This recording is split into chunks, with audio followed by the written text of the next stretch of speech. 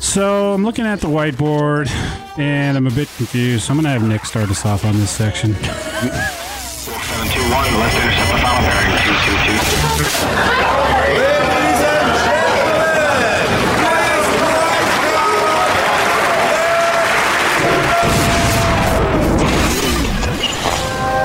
Bienvenue. Welcome. Party people in the house. Welcome to the real world.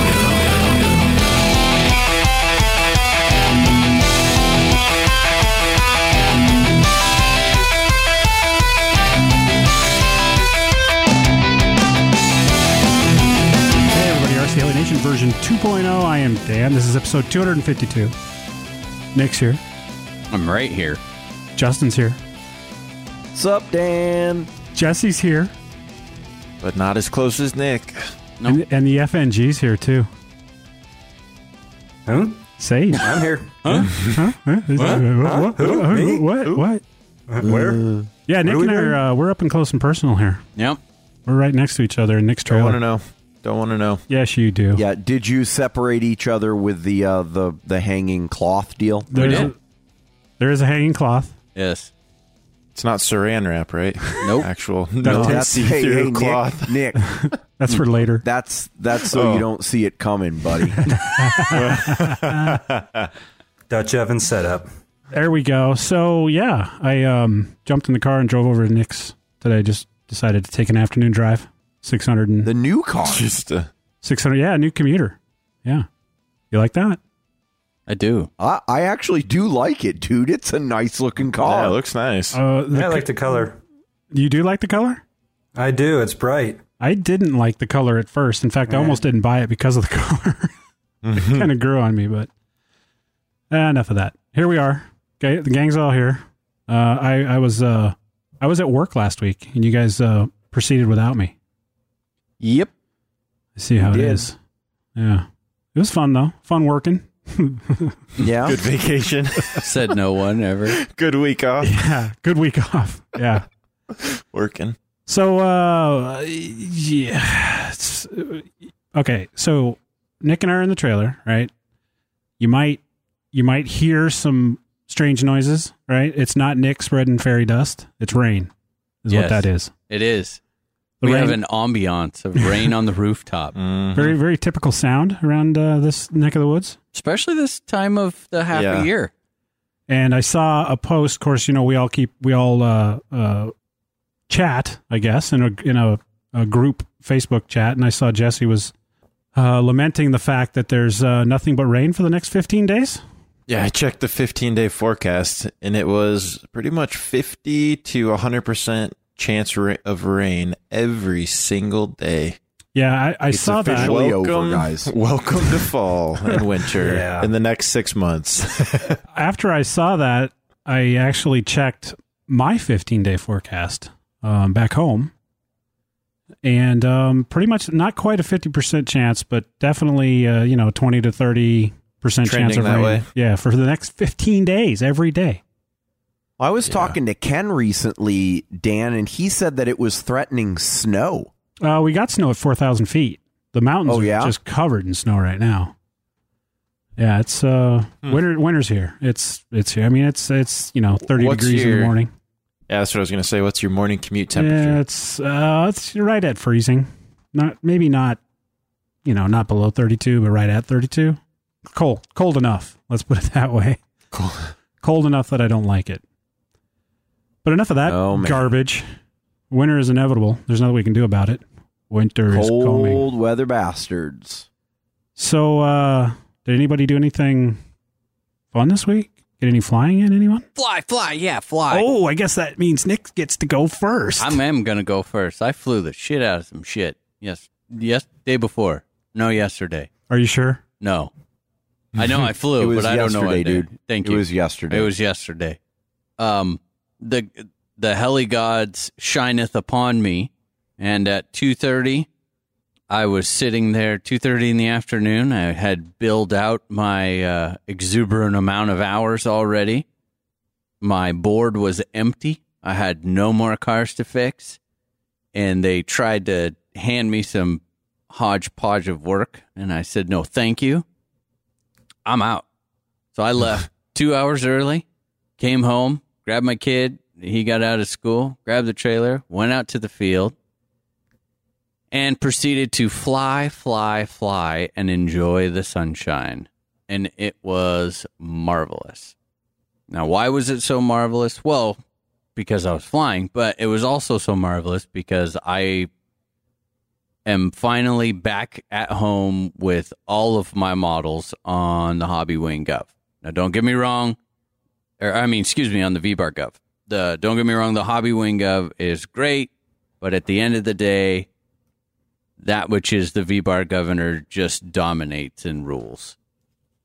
So it was really cool to have all of those fixed and flying. I actually got, Kyle, when we were at our fun fly, Kyle, I know, having a hard time already. Let me take a more. It's the hot apple pie. There is some right here. Kyle, I watched him do a flight at a much slower head speed, and I was really impressed with the way that the heli flew. It didn't have those kind of inherent lower head speed bobbles, and he was flying it fairly hard. So I asked him, and he's like, "Oh man, I think it's like 1,500 or something." So I kind of thought to myself, and I said, I've never really tried that range. I've done in the 1100s, 1200s, and then I've done the 1700 on up, but I'd never put it in that range. So I got the Governor all tuned in, got my Bank 3 all set up. I settled on 1940 with the 710s, Hobbywing 160 on the V-Bar Gov. How many degrees of pitch? 13. 13. Yeah. And it's just, it is amazing. If anything, with no canopy, possibly even, it is in wind, it might be just a hair lightly disc-loaded, believe it or not, because it shits and gets. Like, I'm really happy with the performance. Very poppy, very floaty. It was super easy to tune. Just kind of like everything was right. So then what I did is I copied that across all my banks, got that one saved, and what I've kind of decided on is I'm going to use Bank 3 as my, that's going to be like my normal flying bank. And then I set up Bank 1. I went down to 15 and just really put some effort. Usually when I fly low head speed, I just, bump the tail gain up a little bit and leave everything else the same. But this time I really put some effort into tuning mostly the tail, getting the pre-comp right, getting the tail gain right, getting the head gain proper. And I settled on 1550. I got to tell you, I put 4 packs through it just like that. I had on what blades, Nick? 710s. Okay. Yep. And Justin, the first thing I thought of when I flew it, I actually thought of you. I thought, dude, Justin would really, really like this. Like at 1550 on 710s, it feels nice and smooth and even a little floaty. Buttery. Oh, it is a range. Like 770 buttery? Yep. 100% like 770 buttery. It is a range in which the head, and I've just never tried that head speed range. The head happens to tune very well. And only on the hardest of collective, just, full stick stops do you get a little bit of elevator bobble, which it's a damper bobble. I couldn't get it tuned out. And I kind of expect that a little bit. But the key there was the Gov. It was getting the Gov dialed in and tuned to where, you can just, I was shocked at the Governor performance, how well it holds right at that range. And I was able to do everything. I was actually doing Pyro TikToks at 1550. Nice. Wow. Yeah. Now, no Impressive. canopy, again, so, little bit lighter. But I think if you threw that sucker on like a 130, and that's 7, on those old-ass batteries, that's 7 minutes of Yeah, I mean, you just described what I think I could get out of the Black Thunder. Yes, 100%. With the right setup. Yep. It was great. Like, I just can't stress how, the first couple flights that I did at 1940, I think 3 flights or 4 flights, getting it tuned in, it was awesome. It flies amazing, but it's fast. It's quick. It really moves quickly, and it's very responsive. And I went up, Jesse, I think you would really like to fly mine now, because I can almost guarantee that our cyclic is the same now. Okay. Because you still leave the tail where it was? Yep. Still, okay. I'm a comfortable tail guy where it is, but the cyclic is so much quicker than before. And go ahead. Did you do that with like overall flip and roll, or add like the pitch boost, or what? Yeah. So what I had noticed was that a lot of my maneuvers, I felt like I was way too far into the sticks to get them to do stuff, and to get the bigger cyclic maneuvers to flow really well, I was just doing huge stirs.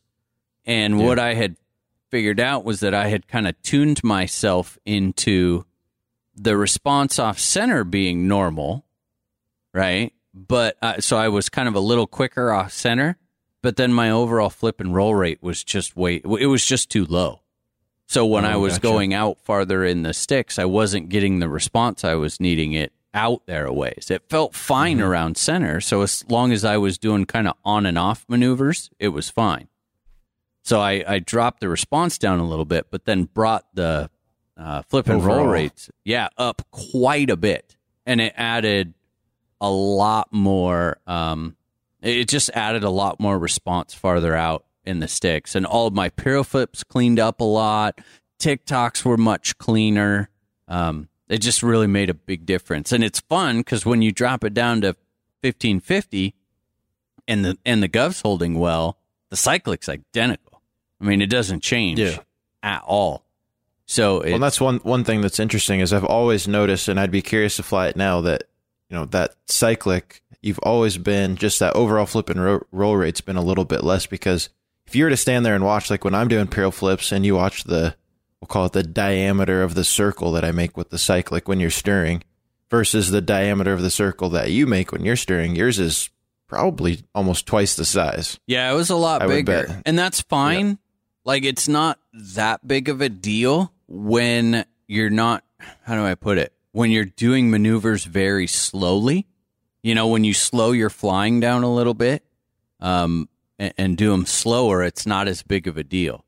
But I noticed in order to get everything sped up a little bit, I felt like I was just, stirring this huge pot. Like, it was just too much, even for me. It was just too much. It didn't have enough response out towards the end. So it was fun. Okay, so here's the question. Yeah. How much does it weigh? I don't know. I'll have to weigh it for you. I think that with the canopy on and 5,000s in this setup, it's like 12 point, what is it? 12.3, I think. Okay, and it's a not 700. bad. It's a 700 comp. Yeah, it's just a stock comp. Yeah. It's not a carbon, and that's with the 160. And I will be putting my 130 back in. So the Black Thunder would actually be a little bit lighter. Yeah, fair amount lighter. Yeah, it's probably another quarter to a third of a pound lighter, I believe. Yeah, big difference. No, not on 700s, dude. Well, no, but see, I don't even know that I would 11 and a quarter. Yeah, I would not run the Black Thunder on 710s. I don't think. Yeah, I just don't think you would need to with a 130. Maybe. But yeah, with 690s, 130 amp speed controller, 4525, people are coming in at about 11 and a quarter to 11 and a half. Yeah. What size packs? 4,500 to 5,000. Okay. Yeah. That's the money zone. Yeah, that's it right there, man. It would be great right there. I totally ditch the flippers, put the regular skids on it. No, ditch the flippers. Yeah, screw those things. I'm not a big fan. You're of the flippers. just mad because you can't land with them. I tip over 1,380, and I'll never hear the end of it. Yeah. No, it was nice though, and so I go to fly the night. Oh man, it's frustrating. My little rant.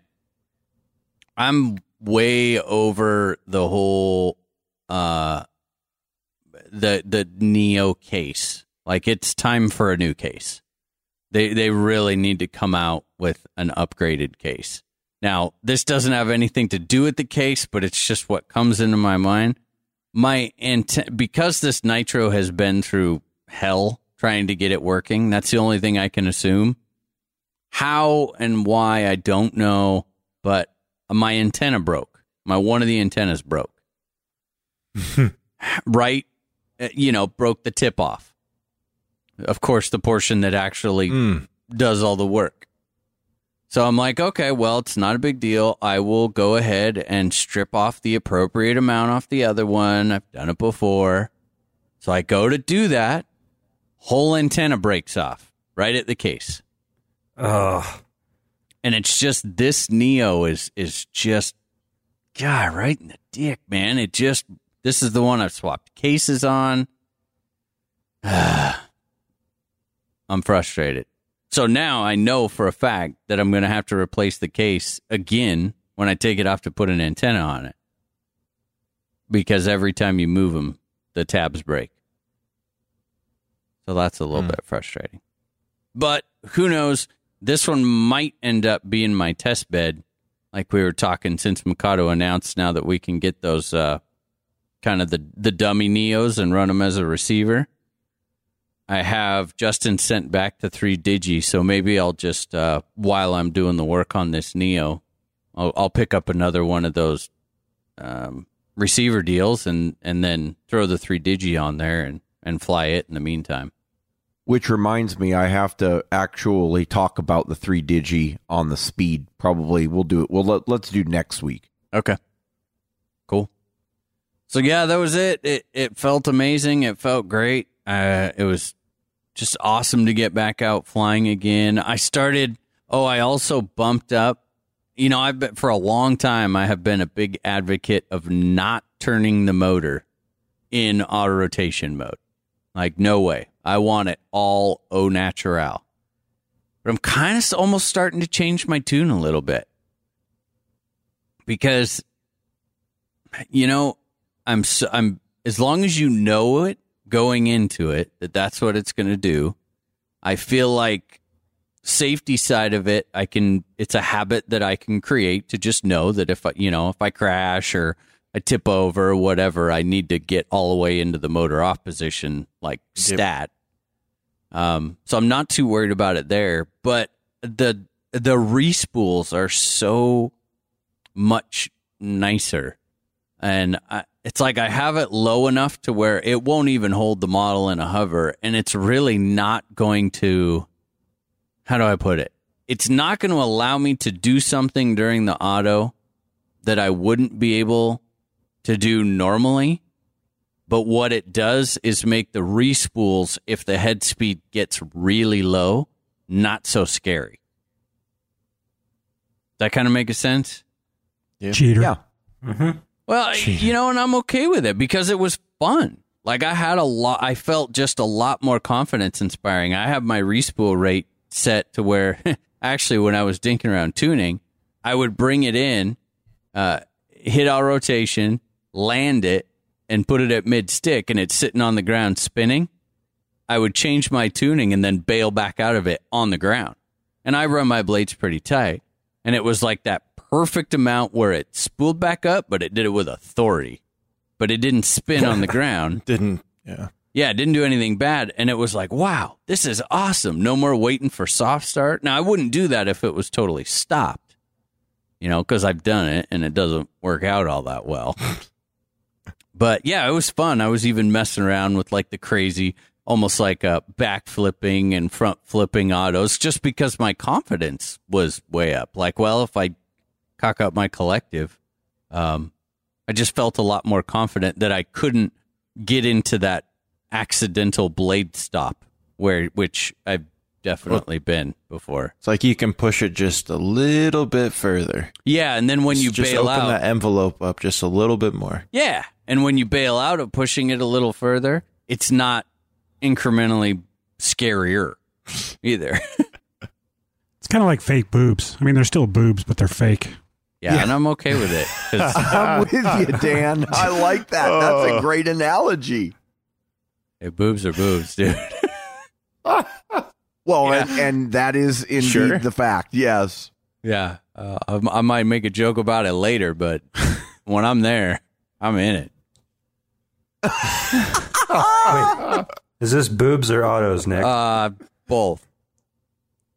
Yeah, so that was my week. I did put up, I also put up, I had a lot of people asking, apparently I did a really bad job, and or it's just a little confusing anyway, explaining the opto cable wiring for the version 4 Hobby Wing ESCs, fixing the RPM output issue. So I hopped on the YouTubes and made a little video, put that up on my channel, shared it on our Facebook page and all through Heli Freak. So went over the wiring on that, showing you guys how to do it.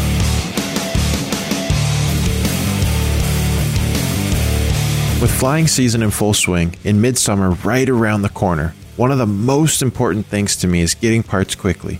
There's absolutely nothing worse than being out at the field all weekend, banging out the flights only to end the weekend with a crash, and to know that you might not be able to get the parts in time to have your heli ready for next weekend.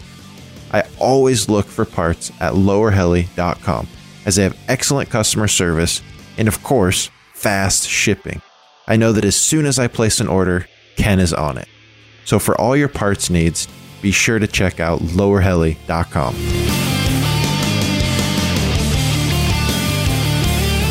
I'm actually a little aggravated because Nick got out to get some flying in. So I had been looking at the freaking forecast the entire week, and like Jesse mentioned, it looked like it was going to be raining towards the latter half of the week. But this week is my Friday off week. So we're recording here on a Thursday. Tomorrow, I've got all day off. Well, guess what? Yesterday was the last good day to fly. Yep. So, I'm keeping my fingers crossed, but I think I'm pretty much screwed. I will be knocked down to just simple wrenching on my day off and over the weekend, because I'm also seeing 15 days of actually 100, like 80 to 100% chance of rain. So it's just like, it's a kick right in the teeth, man. So what I've been doing instead is going through and doing sort of, I hate to say winter prep, but let's face it, it's pretty much going to be fall, winter here from here on out. I talked about last week getting the Hobby Wing 130 installed in the Goblin 500 Sport 3-blade. Obviously, that did not get tested. My plan was to test it tomorrow on my day off, so that'll have to wait. I have pulled the Diablo Speed apart. Still haven't found any smoking guns on it, but I am getting it prepped to send the fuselage back. I got to get in contact with Chuck and see if we can get that worked out so that I can get the color that I wanted. And then what I decided to do, and this is painful, let me tell you, is go through and convert all my batteries over to the new connectors that I've gone with. So, I've talked about it for the last couple of years. I run the RC Pro Plus, the Super X's, right? And they're those triangular ones with the little, sort of like a back flange that you can screw on to the main plastic housing with 3 like 1.5 millimeter screws, right? Awesome connectors. Nice positive detent with a click. But the newer ones that they've got, I believe they're called the D6s, are really nice because they don't have any screws. The problem with the screws are if you do take the connectors apart to clean them, which I do. I mean, after a number of cycles, you get some of the black gunk in there. On speed, I don't want to deal with having any sort of carbon buildup or anything that can increase resistance. So I pop the covers off ever so often. Clean them out lightly with a little bit of sandpaper, and then put a little bit of the lubricant on there, the electrical lubricant, and we're good to go.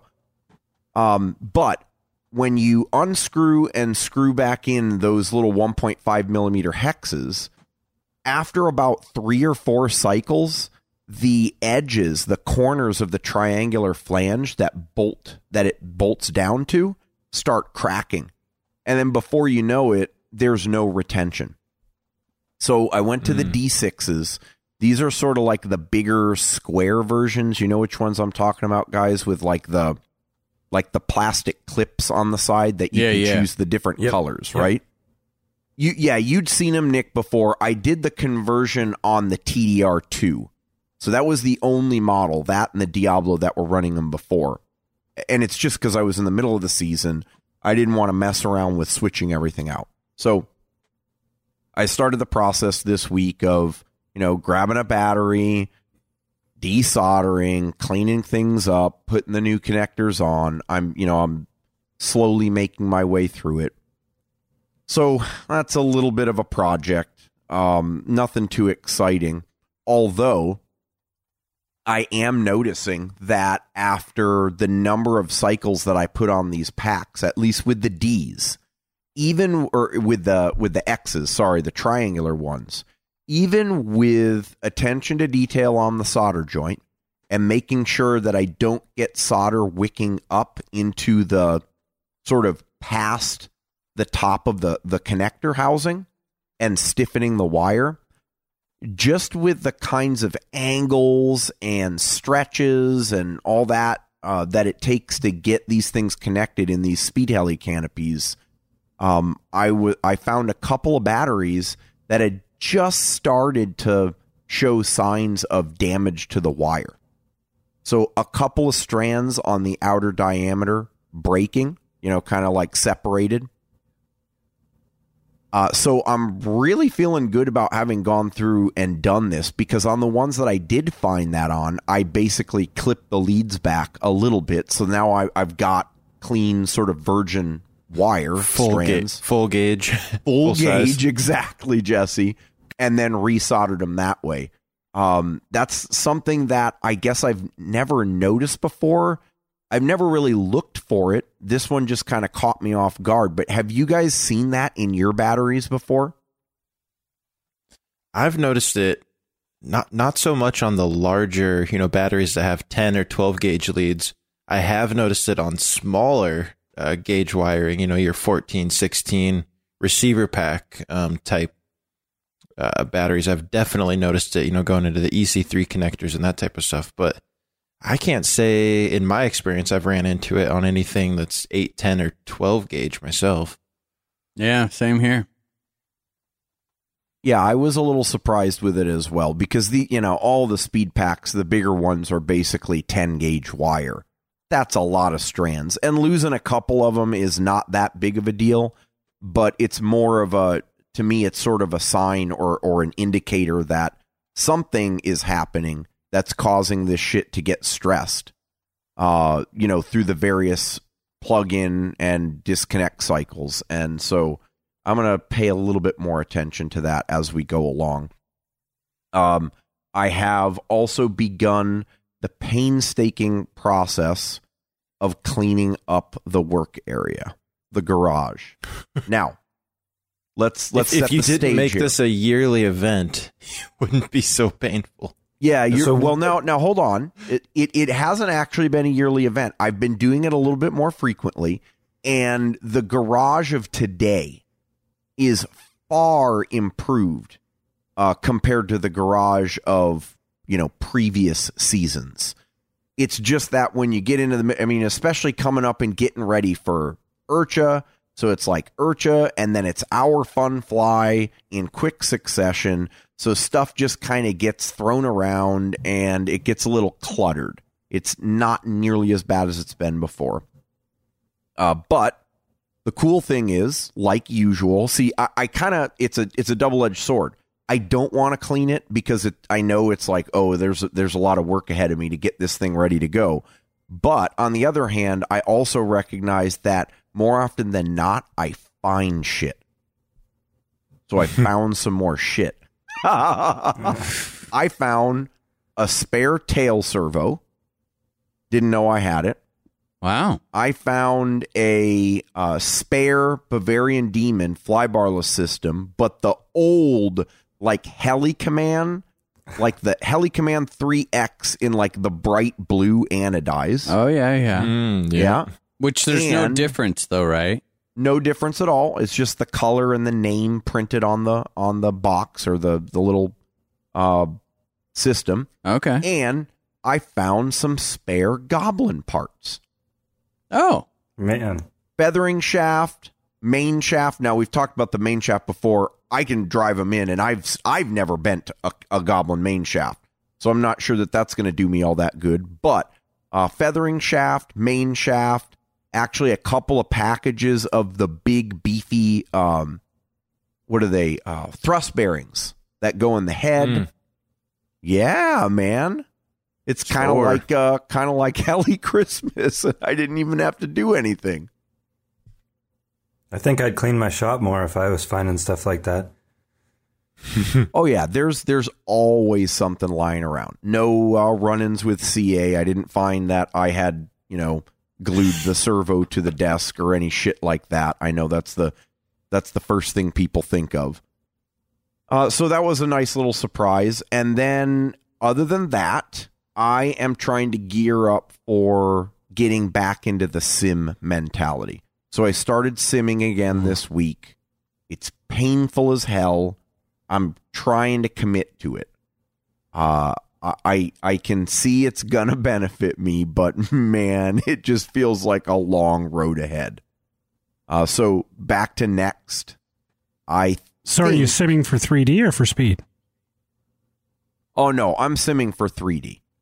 Yeah, I do sim for speed just to make sure that I'm getting lines straight and consistent. But if you've ever tried to do speed in the sim, you'll notice that the way that the camera works makes it really tricky and disorienting. So there's a limit to what you can really get out of it. So no, it's all 3D, Dan. Yeah. So that's pretty much been my week. And I don't think I'm going to get flying in anytime soon if it's not in front of the computer.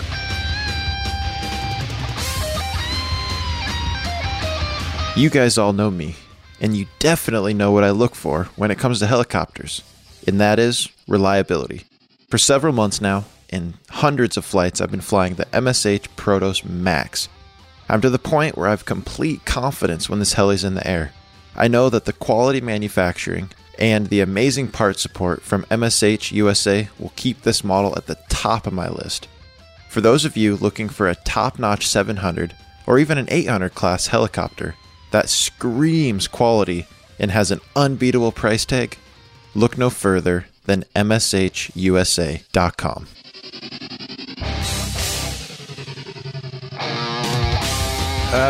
Similar to Justin, been a little bit of a slow, well, as far as flying goes, a slow heli week.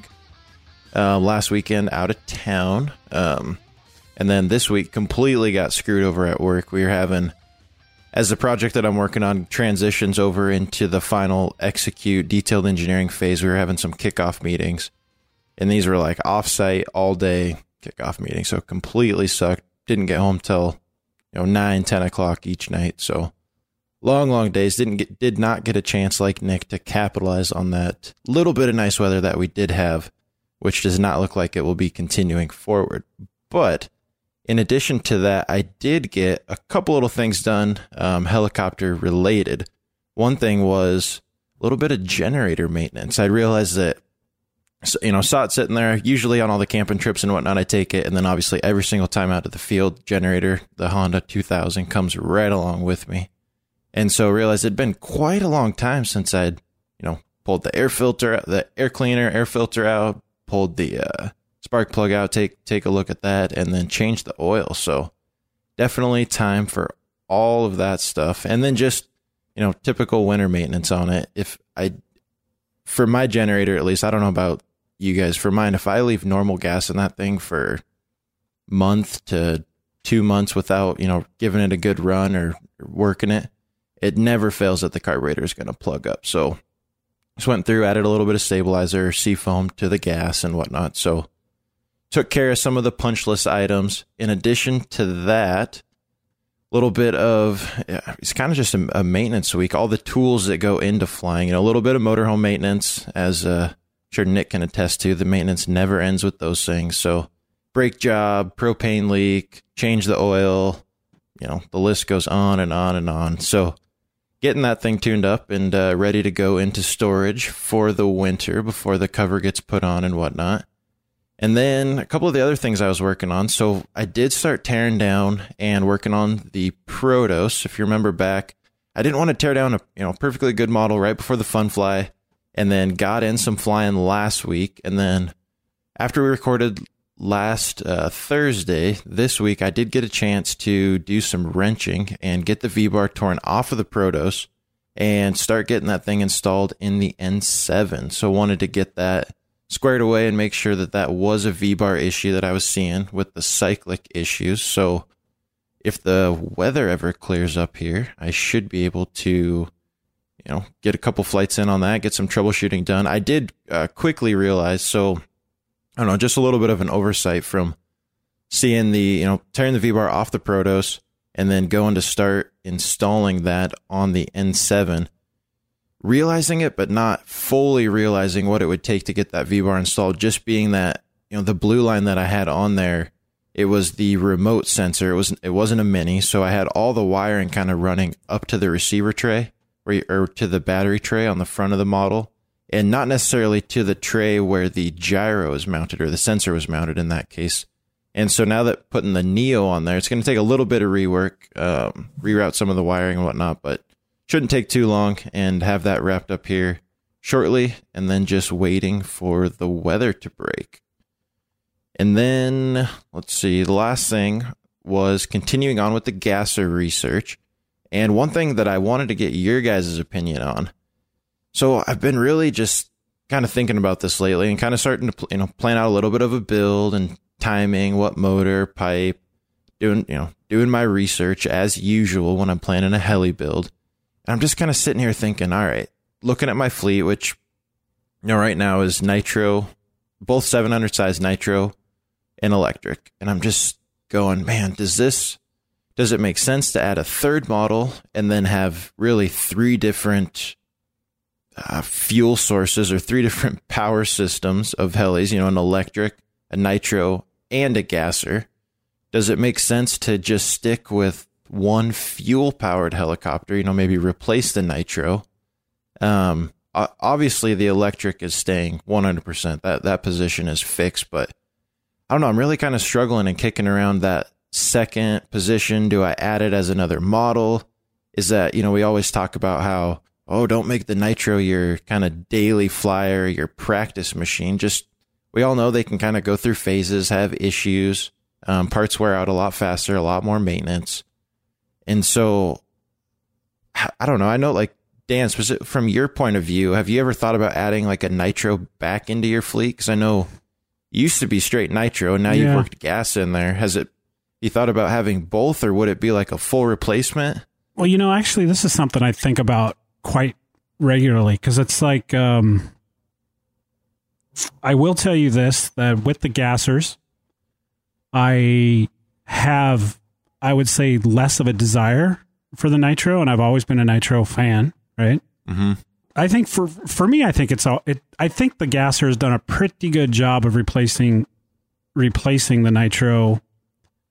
However, for you, I don't necessarily think it will, and here's why. Because one thing I sometimes miss, even though it really doesn't, it doesn't speak to a specific maneuver.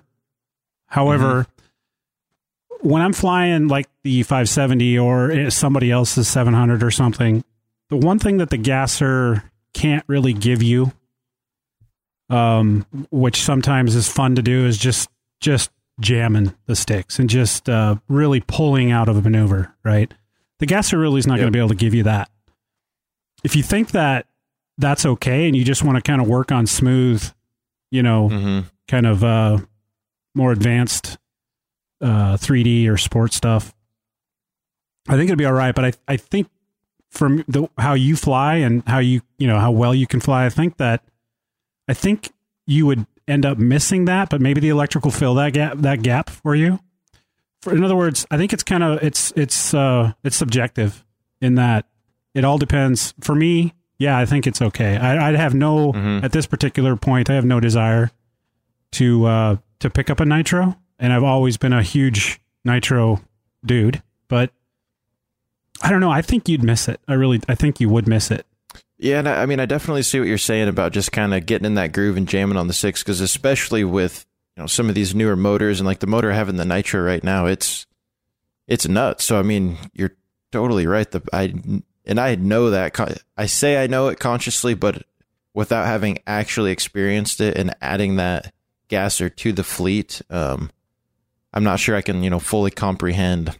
Yeah, the changes that would bring. There's so just that's something a good point. that's just, it's so satisfying when you just reef on it, and it just grunts but yet pulls. It's just, and it loves it. But you can't, the gasser will grunt and then it'll die. No, it's not that bad.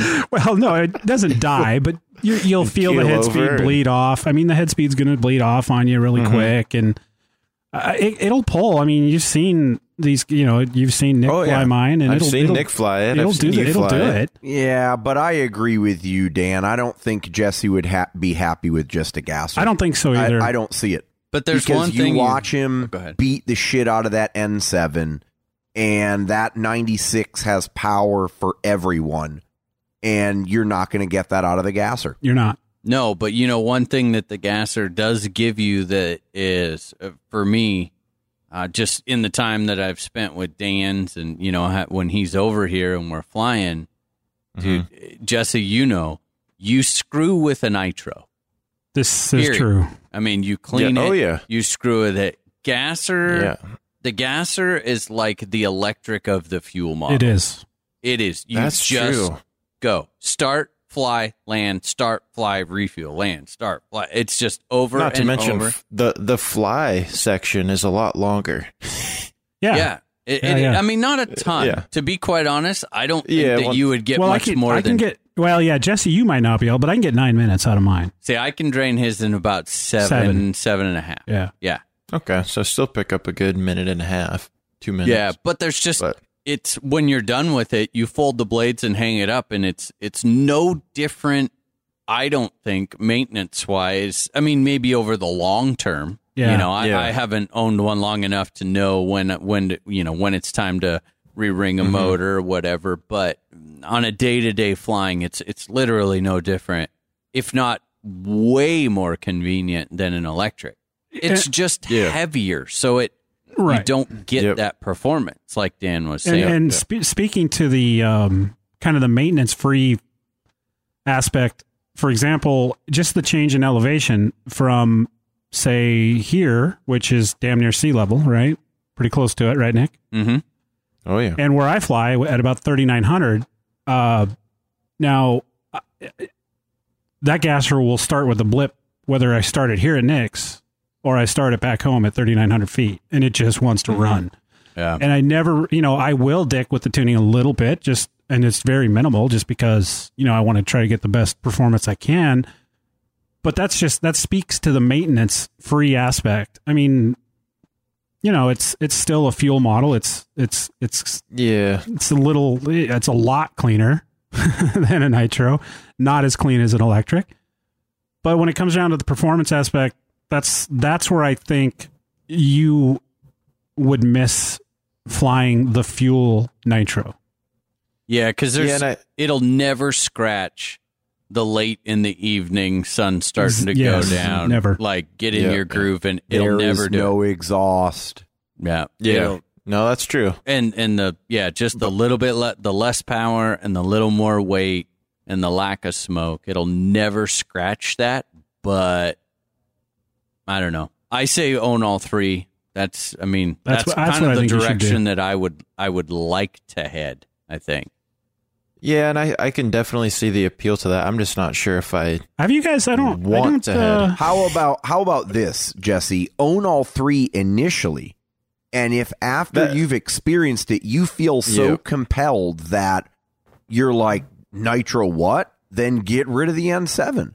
Yeah, that's true. That's probably the best option. And to be truthful, I've only ever flown other people's, which if I'm happy with flying other people's, I feel like there's more customizing to be done, weight reduction, you know what I mean? You'll be more happy with and your tuning. own model. Yes. Keep that in mind too. And tuning too. I always just fly it whatever yeah, it is. and because I fly mine rich on purpose. Yeah. Because it's fine for me, but I'm at a slight disadvantage because I'm not at home and I don't have my file cabinet near me. But I'm guessing that I haven't signed any permission for you guys to get into gassers. Oh, okay. Dan has the market corner. I think so. I think that Carrie would disagree there, pal. No. See, I don't know if you guys know this, but I'm the king of gassers. You are the king. This is the era of self-proclamation. Really? Oh, it is. Yeah. I mean, Tariq is the self-proclaimed king of 3D, right? This is the era of self-proclamation. So okay. Well, I can roll with you being what the does king of one have to gassers, do but- to be worthy to own one? Yeah. get my permission. Oh, okay. A handy. I mean, just my permission. Oh. Eye contact or no? No eye contact. Okay. Because that's where I draw the line. Eye contact. that's that too draws. far. That's past the line. You've taken it to a whole new level Yeah. at that point. No, Jesse, I think you should get Justin's suggestion is perfect because you can always get all three. Get rid of one if you decide. Weigh it out, see how it works. But I don't think your nitro's going anywhere. Even if you did find a gasser I guess on your my doorstep biggest tomorrow. concern, which I know Nick kind of hit on, was the maintenance side of things. Because I just think if you were to take on another model, or if I was to take on another model that required just as much maintenance as a Nitro did, that would make it very unappealing. Very. Just because then you're going, oh my goodness, I only have one electric, one model that's getting the majority of my flights, but I have these two other models, which both of them cost more than the electric. And, you're just kind of like, I think it would become very overwhelming with all the maintenance quite quickly. But if that isn't the case with the gasser and just not having the experience to know the answer to that, then that could definitely change things. You'd enjoy it. I got to tell you, man, if someone walked up and had one in their hands, they had a Goblin gasser with with the 300 in it, and they wanted my 770. Couldn't tell you how long that 770 would be. Are you serious, Nick? Oh, I'm dead serious. What about your Nick, do you wanna 700? What's that? Do you want to trade one of my gassers? No, because I want you to have your 300. I can buy another 300. No, that's fair. Maybe Dan wants a 770. I kind of do. Oh, geez. Oh, do we want to go there? Oh boy. We'll have to talk about that. I think we should. I'll have my people call your people. Yeah, we'll do lunch. My people call your people, and we'll do lunch. I like that idea. Nice. I actually do like that idea, Nick. I'm serious. Yeah, okay. I got to think about it now because now you just called my bluff, and See I'm there? not sure. See? No, See what I did there? Crap. I just painted you into a corner, bitch. But I love that. I love that. Oh, I love that. That 300. I love it. All right. Yeah, I'm not against Anyways. buying another 300. I'm not. Because that's like getting a 770 for like $500. Yeah, I got you. All right. No, that's true. That help you, Jesse? Yeah, no, that definitely clears some things up. Like I said, I'm still just piecing it together. I think I'm taking the patient route because I'm waiting for some other stuff to potentially hit the market. So, am I gonna? If I ask you which gasser are you planning on getting? Does that mean I'm admitting to maybe not listening to an episode? Have you said? Wow. Yeah, Dan, I said that last week. You Weren't did. you listening, buddy? I even edited that show. Man, Really? was it 2 weeks ago? I don't know. 2 weeks ago. I didn't hear that one. I don't think.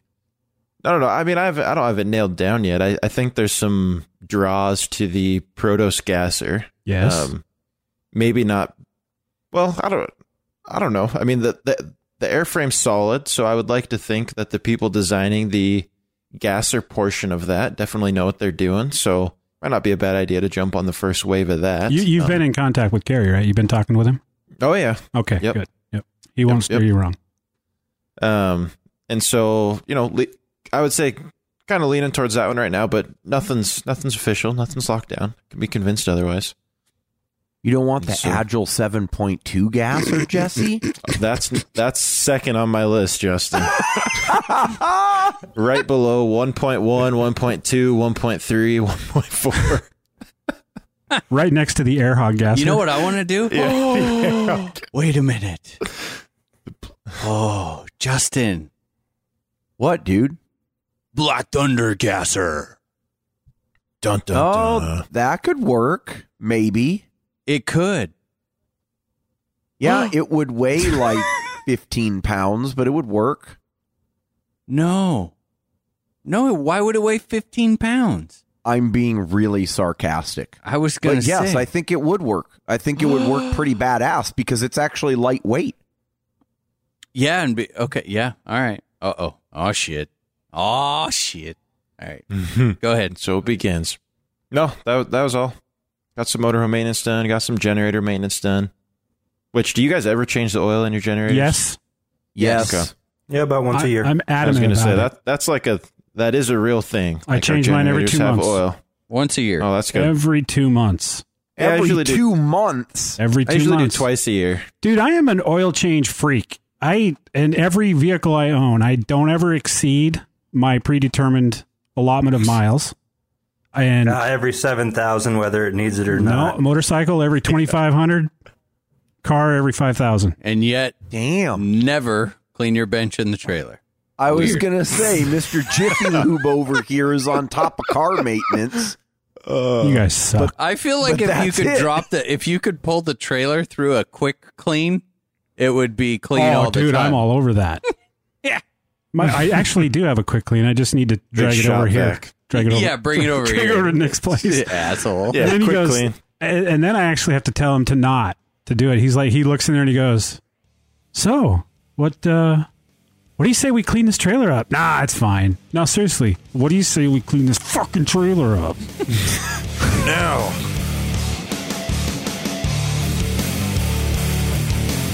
You know, it's easy to sit back in a big cushy business chair in a nice big office and make the call on how products should be. But if you want to stand behind products that you believe in, you better get out there and fly them yourself. Well, that's exactly what Bert at BK Designs does. Whether he's putting the hurt to the BK servos, smacking the crap out of the switchblades, or tweaking on the Spartan flybarless system, you know the products you buy from BK Designs are flown and tested from the man himself. That's www.bkdesigns.com.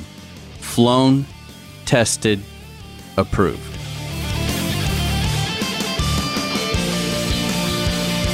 Oh, man. Well, last week I was so freaking stoked because I had gotten my warp parts all ordered. I was going to get it back together, get it in the air. And I did for about 15 more seconds.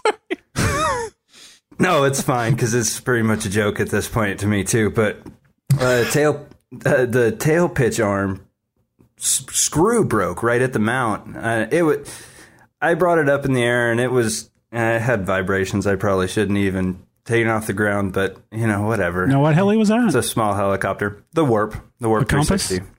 Yeah. Yeah. Nice. It's the stretch, man. I'm telling you. Yep. Yeah, it probably is. But also, I was looking at it, and there's something bent in the drivetrain because the main gear is rubbing on the frame in the back, and it should have clearance. And that's a good indicator that I've bent something that shouldn't be bent, whether it be one of the bearing blocks or the auto hub. Oh, so So- that may have been lurking around all along. I'm thinking it may have, and just has been showing up with kind of some really weird symptoms because I was getting apparent motor vibes from the logs with brand new motor cans, with brand new bearings in the stators, and it's a belt-driven heli, so it's no gear meshes anywhere, and I'm thinking that I have a bent auto hub or something.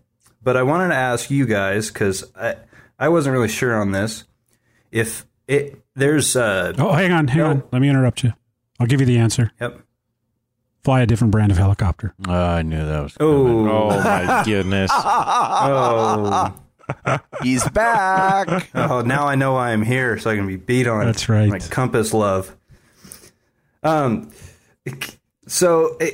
I've got belt tensioner pulleys pretty much on both belts. There's one right next to the motor pinion. If that bearing's bad, is my vibration frequency going to be near the same speed as like what the pinion's spinning at? I couldn't wrap my brain around that. Where is the bearing? It's what do you call it? It's a tensioner bearing on the main belt. And it's about the same radius in size as the pinion. So I assumed it'd probably be turning around that same speed. Yeah. Yeah. Makes sense. Yeah, it would. Yeah. So it would be motor frequency. So I'm going to pull the tensioner assembly all apart too and replace all the bearings in it. I don't know if they're good or bad, but anyway, I didn't have any damage other than just that pitch arm screw breaking, and I autoed it down and it's no problem. So I don't know. I'll dig into more of that. It's almost permanent bench time for me for the next couple months anyway. So I'll have time to get it done. The rest of the week has just been mostly late nights working on new sim models. So that's been fun. I'm nearing the finish line on the ones that I'm working on. So it's a good feeling. And it's a lot of work going from, either measuring parts with my little micrometer and my calipers and, fiddling around on the computer, or CAD models help a lot, and do all the texturing and stuff. So we should be seeing some compass models coming out for AccuRC pretty soon that I've been doing. And with the sim, also, I have been fine-tuning my sim schedule for the winter. In the winter time, since I can't really fly too much around here, I try to sim a lot, 5 days a week, going to work half hour early and use my computer there.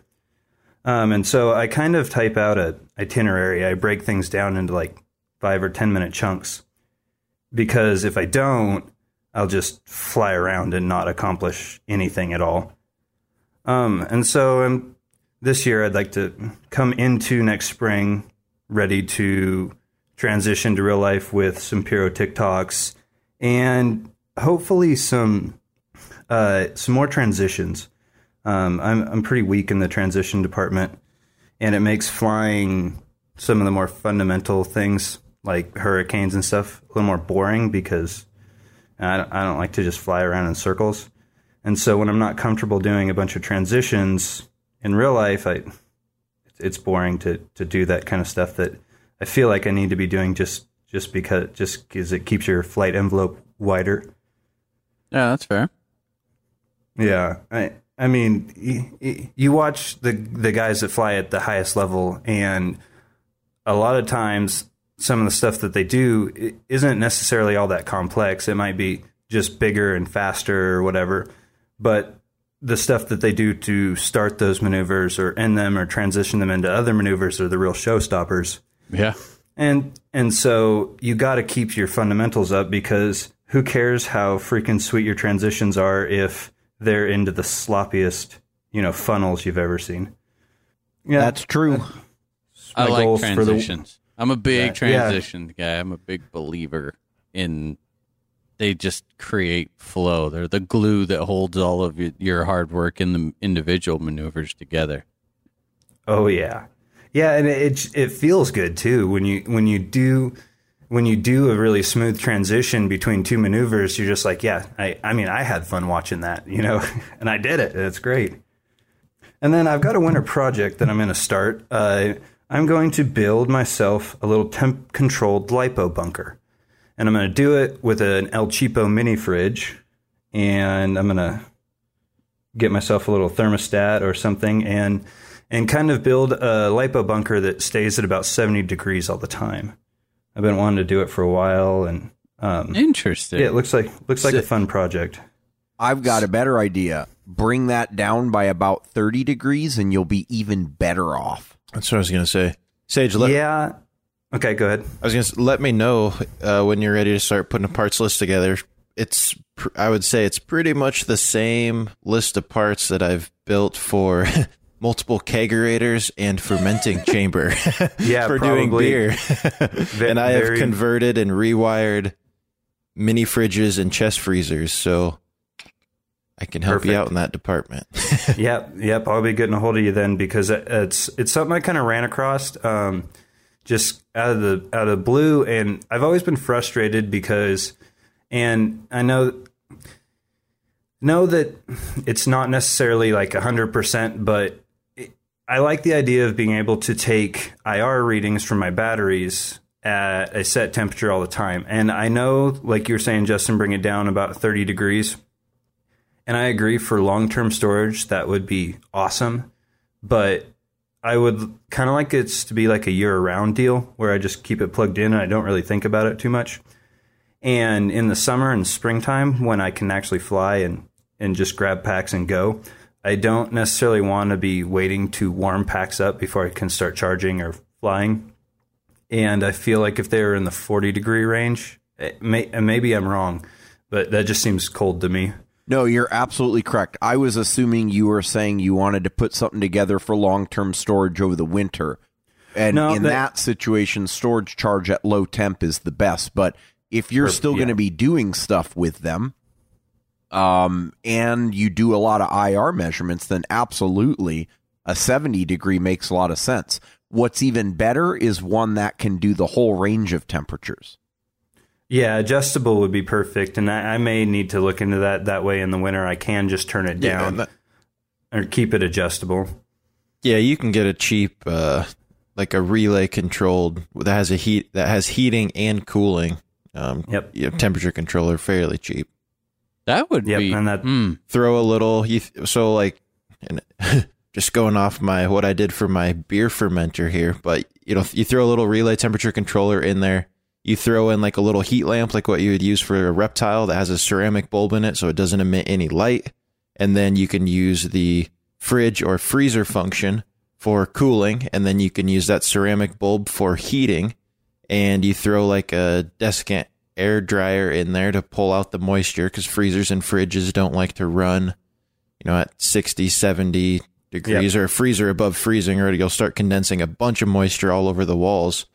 And you throw in like a $20 temperature controller and snip the wires in the back of the fridge and do a little bit of, crimping and wiring, and you have your temperature controlled space. And mine will stay within 1 degree is the resolution on the temperature controller I bought. I think it was $16.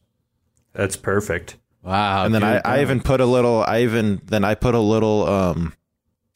like a normal phone charger, like your Android or whatever phone charger that does your 12 volts.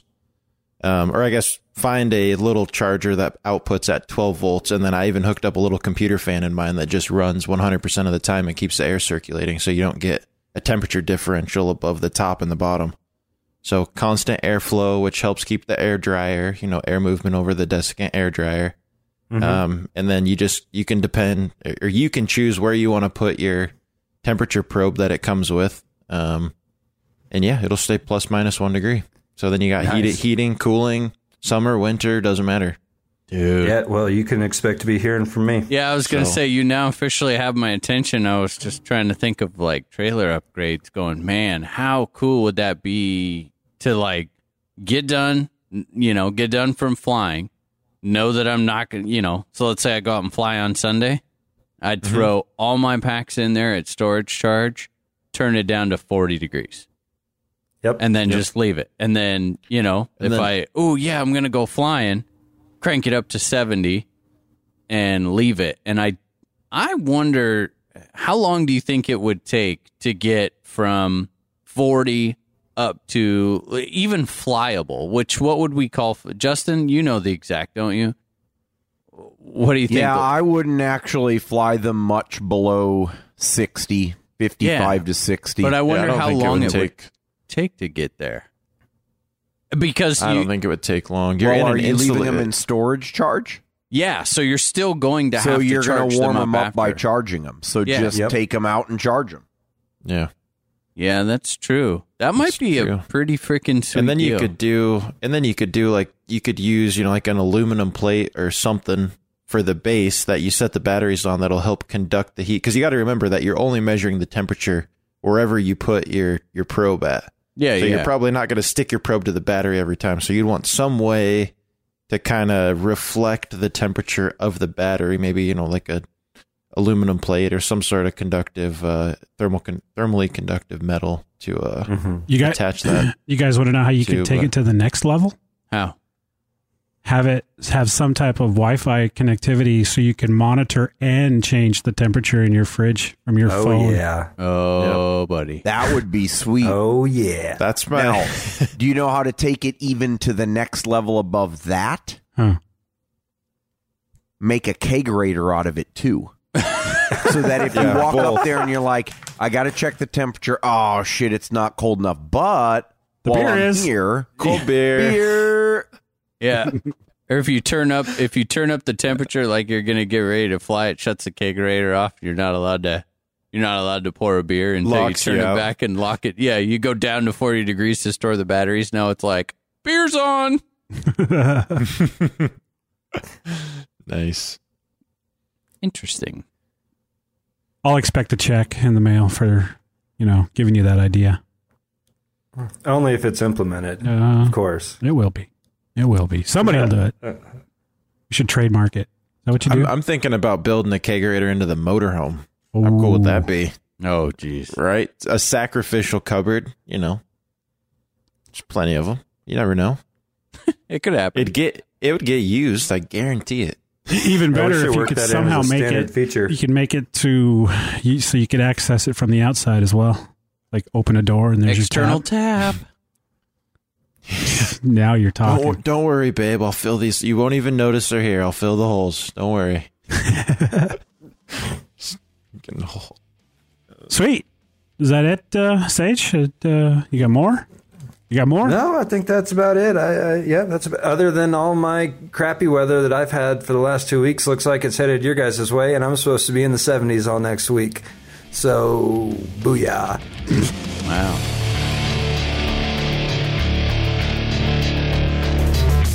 There are very few tools in the hobby that really make you take a step back and admire their precision, quality, and simplicity.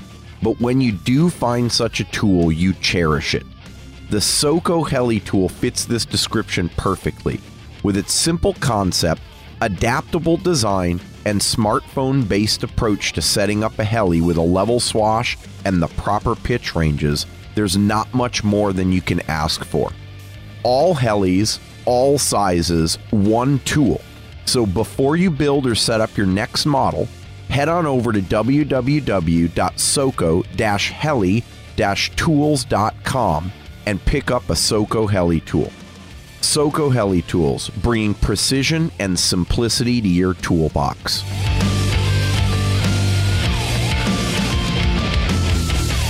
I haven't got any flying in, just been working, but I have started a couple. Well, first of all, let me start with this. So I drove out from Montana, and I was driving up. I got to the 405, and I started heading up, and I hit the traffic, and I was thinking to myself, you know what? I need to be pulled over by a highway patrolman and given an award. Because I was the only son of a bitch driving the speed limit. Everybody drives crazy fast around here. Oh, yeah. It's nuts. So that was fun. Is this a joke? No, seriously, dude. Everybody drives fast here. I was driving the speed limit and they were passing me like I was standing still. That's because we're so used to being in traffic that when we see an opening, we floor it. apparently. It is. Yeah. But as far as the helis go, there's some maintenance that has been started. Now, one thing that's been happening to the gasser is the starter shaft's been spinning.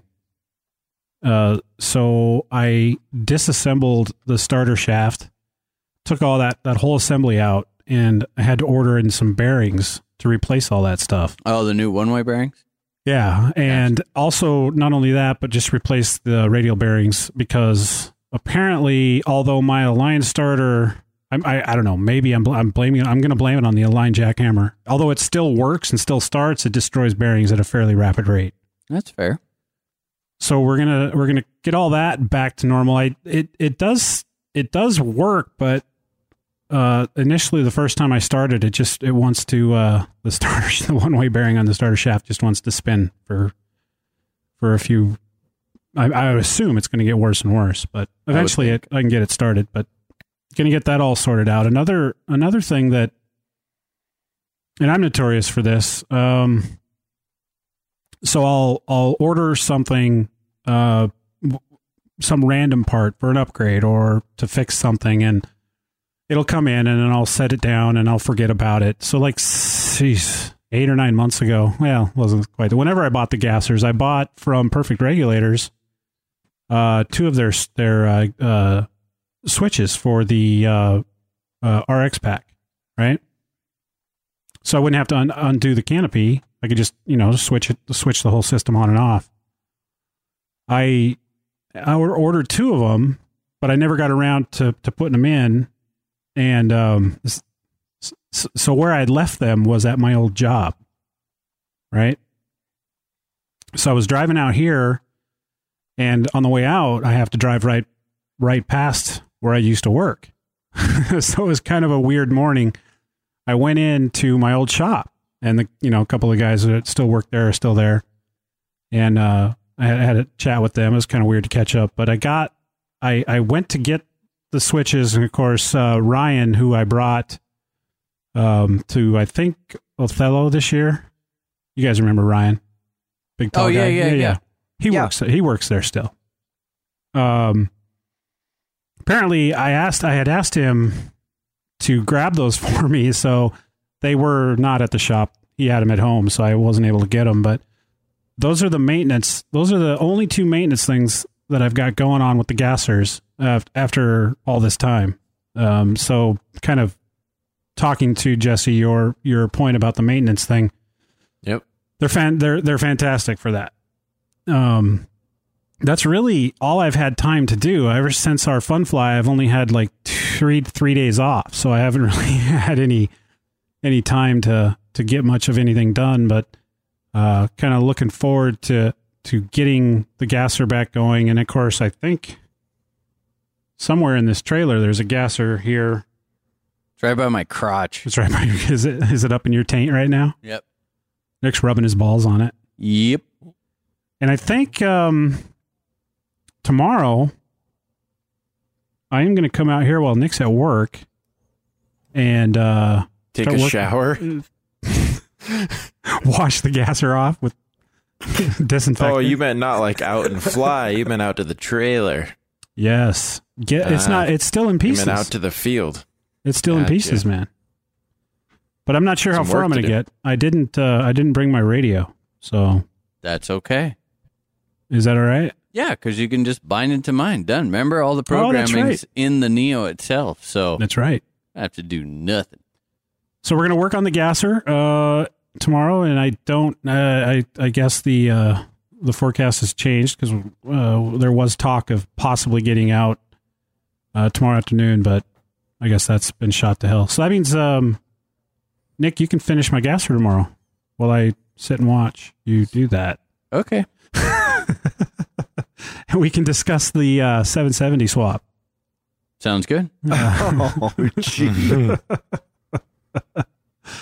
Let's see. It's kind of it's been slow. I mean, it's back to work and been doing a lot of it lately, which is good because that's going to be able to afford me more heli stuff. Because I'm still pretty well. The 770 talks might change that, but I'm still pretty. I definitely want to get an electric. a bigger electric. Still loving the 570, but I want to play around. You know, I know we talked about why don't you just get one of the 3 others that you have flying, and I just can't.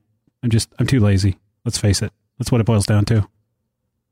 So I'd rather build a new one than fix an old one. How does that sound? I think that's reasonable.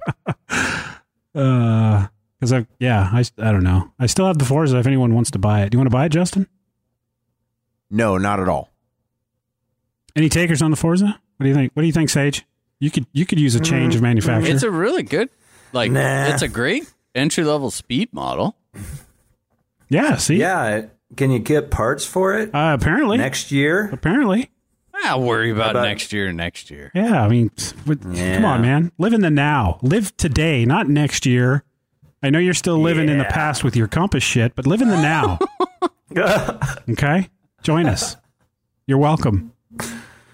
So that's short and sweet and kind of quick and brutal, but that's really what it boils down to for me. Not a lot of flying, not since our fun fly. Did get some flights in there. Finally recovered from 2 weeks of being sick, and which, for those of you who are lucky enough to go to our fun fly, were able to witness the worst of the whatever the hell it was. But the cough's gone away, the sore throat's gone away, and everything's back to normal. You're off your cream prescription for the rash? Yeah, yes, that's cleared up. Nice. We are still a little worried about the bumps, but you know, they're not red anymore, though, right? No, they're not red. They're just okay. But they're about ready to burst. But we'll deal with that when that happens. Okay, come on. We'll cross that bridge. I draw the line at skin diseases. Wait a minute. That is a weird line. Wait. This is a discovery. Wait, there's a line for Justin? That does not work for me, dude. Skin afflictions are gross. And hands.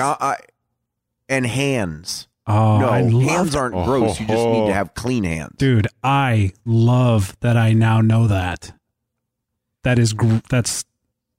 Is that fantastic? That is. That's fantastic because, yes, now I know how to push your button. Well, no, I mean, it's not going to push my button. Oh, yes, it will.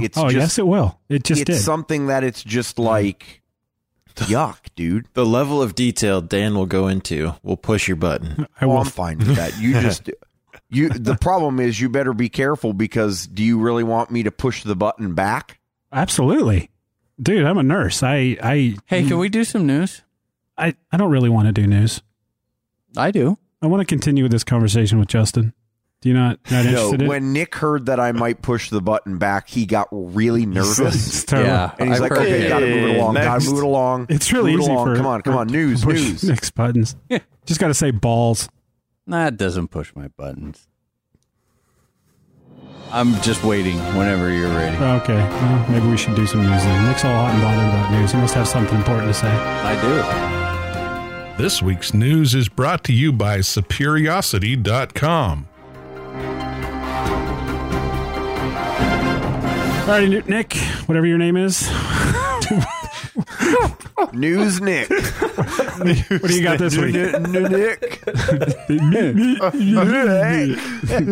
Hey, it's not apple pie. Don't blame me. Blame Nick.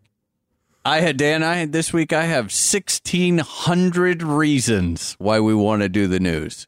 Don't you mean 32,000 reasons? That's 32,000 reasons why 1,600 reasons don't mean a damn thing. So, yeah, HD in their infinite wisdom they're going to do a limited run of 50 units of the HD 1600. Yes, I did say that right. 1600. This is like I could put my son under it and fly him around. I'm a little confused. I'm not confused about the helicopter. I'm looking at the helicopter, and with the exception that I see no way in which that's going to work without boom supports being that long. The model is just a very large-scale version of any typical model, really. So what are you confused about?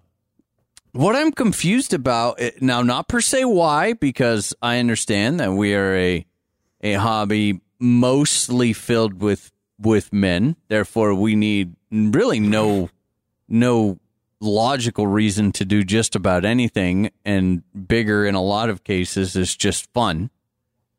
But I got to tell you, what I'm confused by is how you. Okay, let's say, but that big dude. Okay, so you Isn't there double the there's size. a limit. Yeah, you double the size of the model, and take the price and times it by 16. Like, how's that work? I think they should change their motto to HD Helicopters, where you can beta test our new products for the price of a small SUV. Yeah, absolutely. It's like I woke up today and I was like, shit. Should I get a new Prius or should I buy this big ass toy helicopter? Should I buy a Harley Davidson? Yeah, or should I send my kid to college or buy this? I don't know. I don't get it. It's funny because they say with a Contronic Pyro 1000 and a Cosmic 200 with 14 It'll hover. And a head speed between 650 and 800 is sweet. absolutely no problem. You know what? How sweet would that be? HD, I want to see it. Prove it. Prove it. I've yet to see a picture of the model completely built with okay, electronics and flying. Explain to me what is it about that particular combination that you want proof of? That I it'll want to know actually that fly? it flies. I want to see what it looks like when it flies. Don't give me a picture of an airframe sitting there. Shit, I can make one out of cardboard that'll sit in the parking space just prettily. I want to see it fly. Okay. Yeah, I'm looking forward to the video too because 600 to 800 RPM has got to sound freaking fantastic. Amazing. Yeah, that's what I was going to Okay. say. Understand. Now, this is the other thing, which I don't think that they probably thought about. This won't go over in the U.S. And Justin, I think it was you. I don't remember. Someone brought this up. This is not going to work. Brought it up. Yeah, but okay, yeah, Sage. it's too heavy. Yeah. How much does it weigh? The weight of the airframe without blades, 21.8 kilograms. What's that in English? It's like 47 pounds or something like that. Okay. Okay, so you can get an exemption for the extra weight. You know that, right? Can you? Yes. It's going to As be a- 48 as and a a half modelist? pounds. Yeah, but keep in mind, You Dan, guys are totally missing the point of this that's machine. airframe. Totally missing the point. no batteries. That's what I was going to say. They're no motor, not. no blades. I'm waiting for you guys to get done bashing because I'm going to lay some cold hard truth on you here. What? Yeah. Okay. Lay it down. You guys Dan. are totally, Okay. and the posts that I read, you guys are all missing the point of what this machine is all about. It's not a modelist machine. It's not for hobbyists. Oh, it's not for us. No. Let me lay. Okay, so back when I was doing the multi-rotor thing, and we were checking out other competitors that were doing what we were doing, there was a company out of Canada that was selling a quad with software that they had developed themselves for $120,000. And guess what, friends? They were selling them. They were selling about 200 a year. Okay. This machine, they could care less if a hobbyist buys this machine. Guaranteed. This machine is an industrial machine. These guys are looking for companies that have huge budgets that need this machine for a very particular application. And what application would that be? Who knows? We don't know. I don't know. I mean, that may be true on some level, but at the same time, if you go and read what they've written about it, what they want you to think on a marketing level, it's a limited production quantity of 50 units for the hobby hobbyists. sector. Yeah. For Wait a hobbyists. minute. For Wait a hobbyists. minute. Wait a minute. Hold on, Dan. Oh, I see where you're reading into that. No, I hear where you're going, Dan, but here's the thing. We all know that in the industrial sector, there are they have very purpose-built machines, right? Yes, they have do. a specific payload. It's a camera or it's a radar or some shit like that. And they're all really ugly. Right. This sumbitch looks like a scaled up 750 complete with the goddamn carbon fiber skids. So what? Where the hell are you going to mount the payload on it? Dude, you could mount it anywhere you want. You know what I really think this is? Dude, take a look. Take a look back. You guys remember the big Yamaha helicopter? I can't remember what it's called. Yeah, I remember what you're the saying. RMAX. The RMAX. That thing is like $230,000. Yeah, and only certain people can buy it, and And I would agree that I don't necessarily, unless there's companies here in the States that are specifically looking for that particular airframe for whatever application, you're probably right. But this thing is probably going to go to educational institutions, large companies that have very specific purposes. Maybe even Trek. Yeah, probably one. He gets one of everything for free, doesn't he? Yeah, that I don't know. So I mean, I hope he gets one. the thing is wouldn't that be cool? Wouldn't that be cool to see that thing? Yeah. Boom strike. Yeah. You know, it's I get it. I mean, I don't suspect that any hobbyist is going to end up with one of these unless you just happen to have a shit ton of money laying around. But it's not. You know, they're showcasing it. They're showing it off. They don't. I would suspect that deep down they know that a hobbyist isn't going to be buying this machine. Why? How could how could a hobbyist? How Nick? We couldn't. You couldn't. I couldn't. Wouldn't. Not maybe. if I wanted to stay married. I think it's publicity stunt, really. That's what I think. I think it is too, dude. It is a scaled up 3D model. I'm calling bullshit on payload. I agree. I think it is publicity, but I also think its intended purpose is not for anything that we are aware of. But they built it, so they're showing it off. I just don't know that there's an intended purpose. 'Cause we can. Yeah. That's a good enough reason, to be honest with you. And I'm not trying to disagree. I just don't think they gave that much thought to industrial. I think they just went, let's make a big one. I can't. I well, doubt and that. if you think about it, their investment.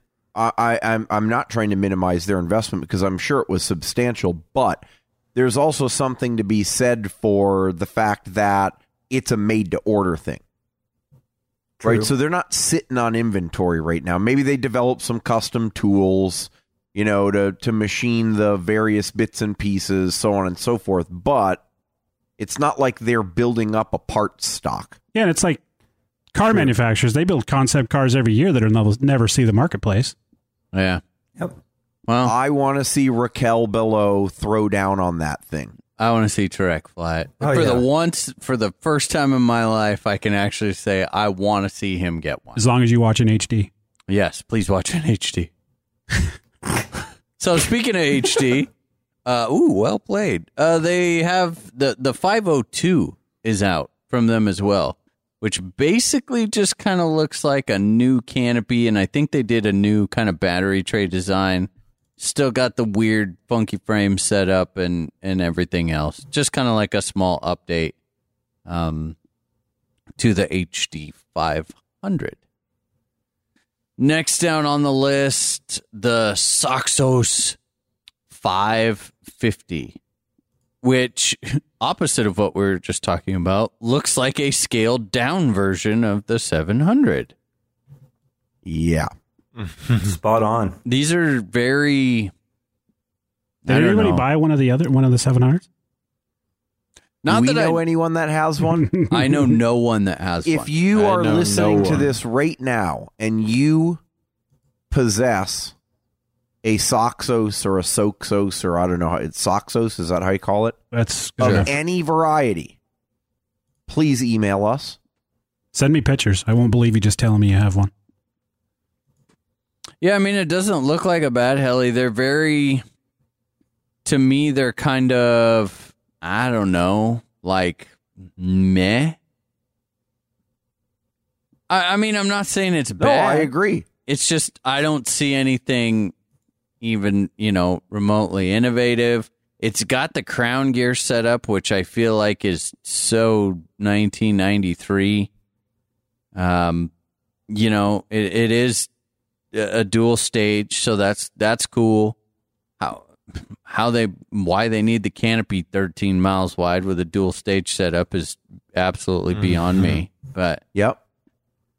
It's kind of got a less progressive canopy shape, right? It's kind of... did you say less offensive?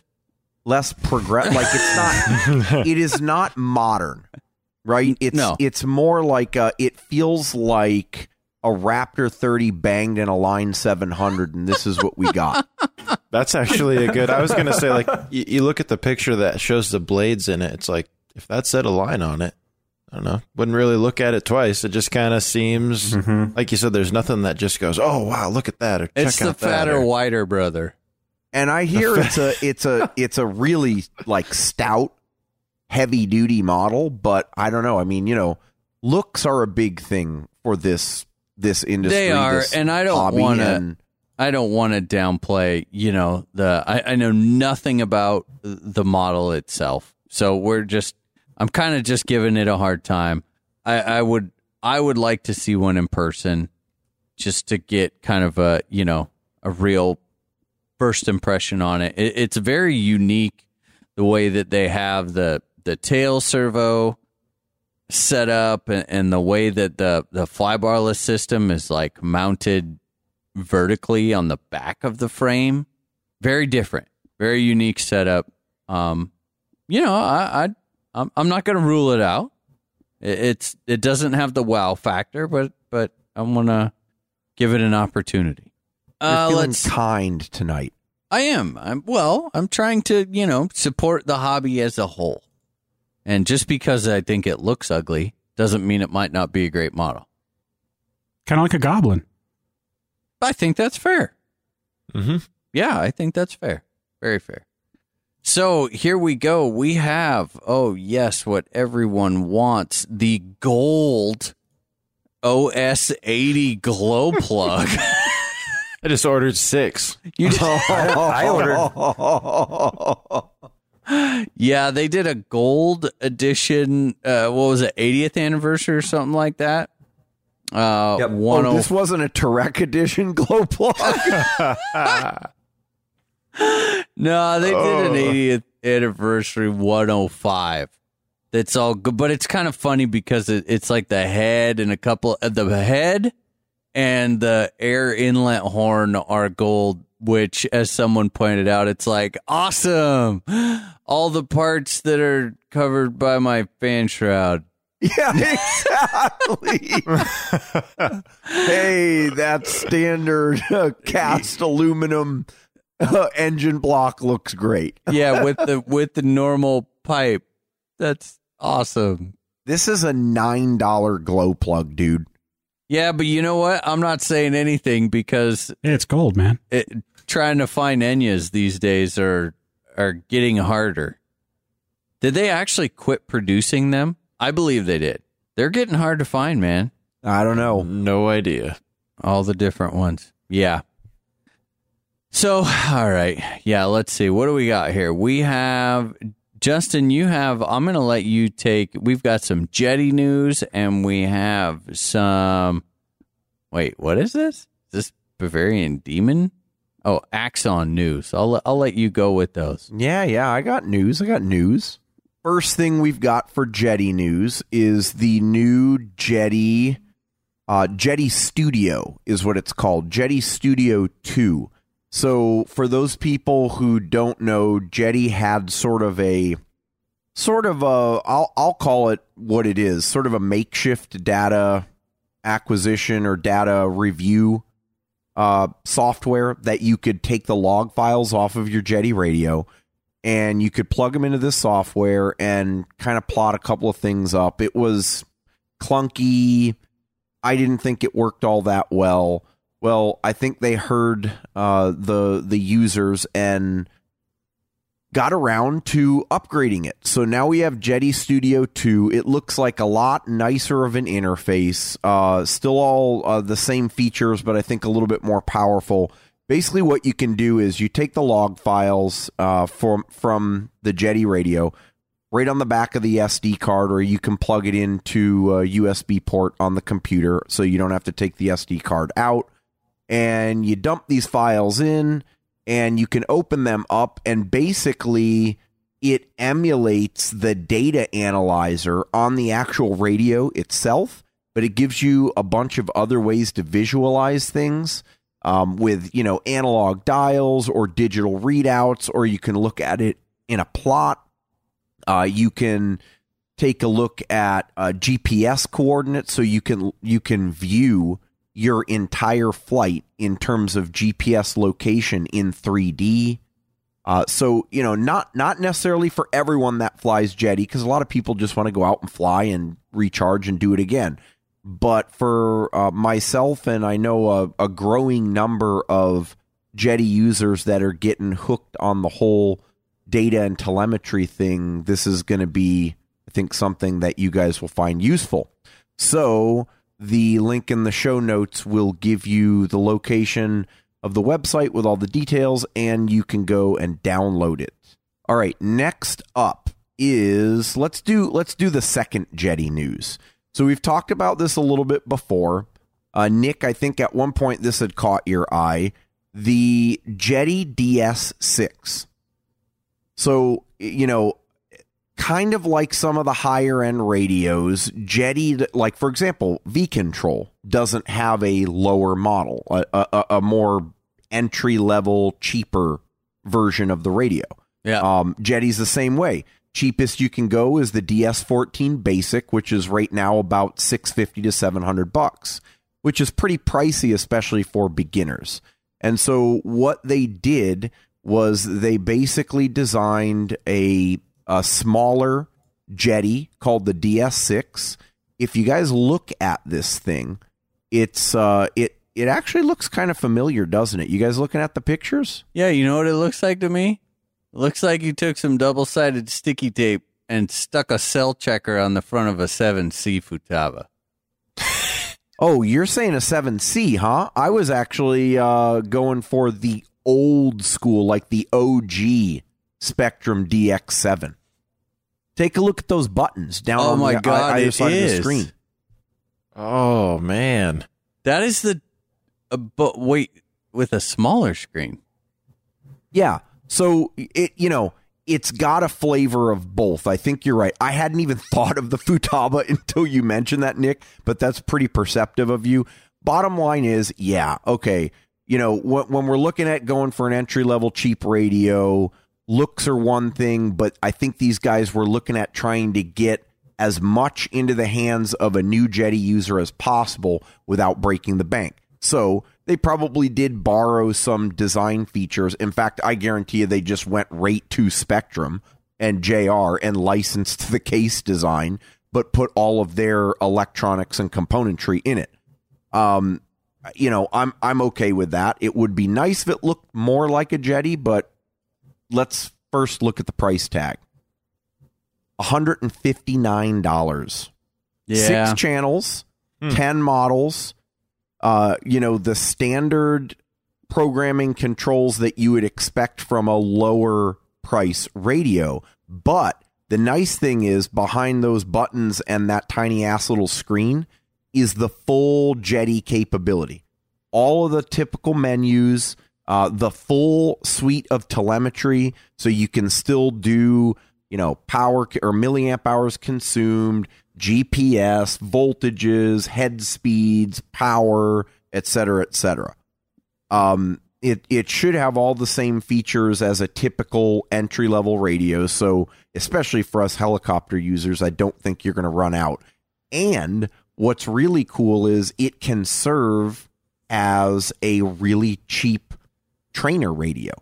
So instead of having to find someone else or buying one yourself, to have a student buddy box radio, I could go and pick one of these guys up, bring it with me to the field or to Fun Flies, and now I can buddy box on my big Jetty with this little guy.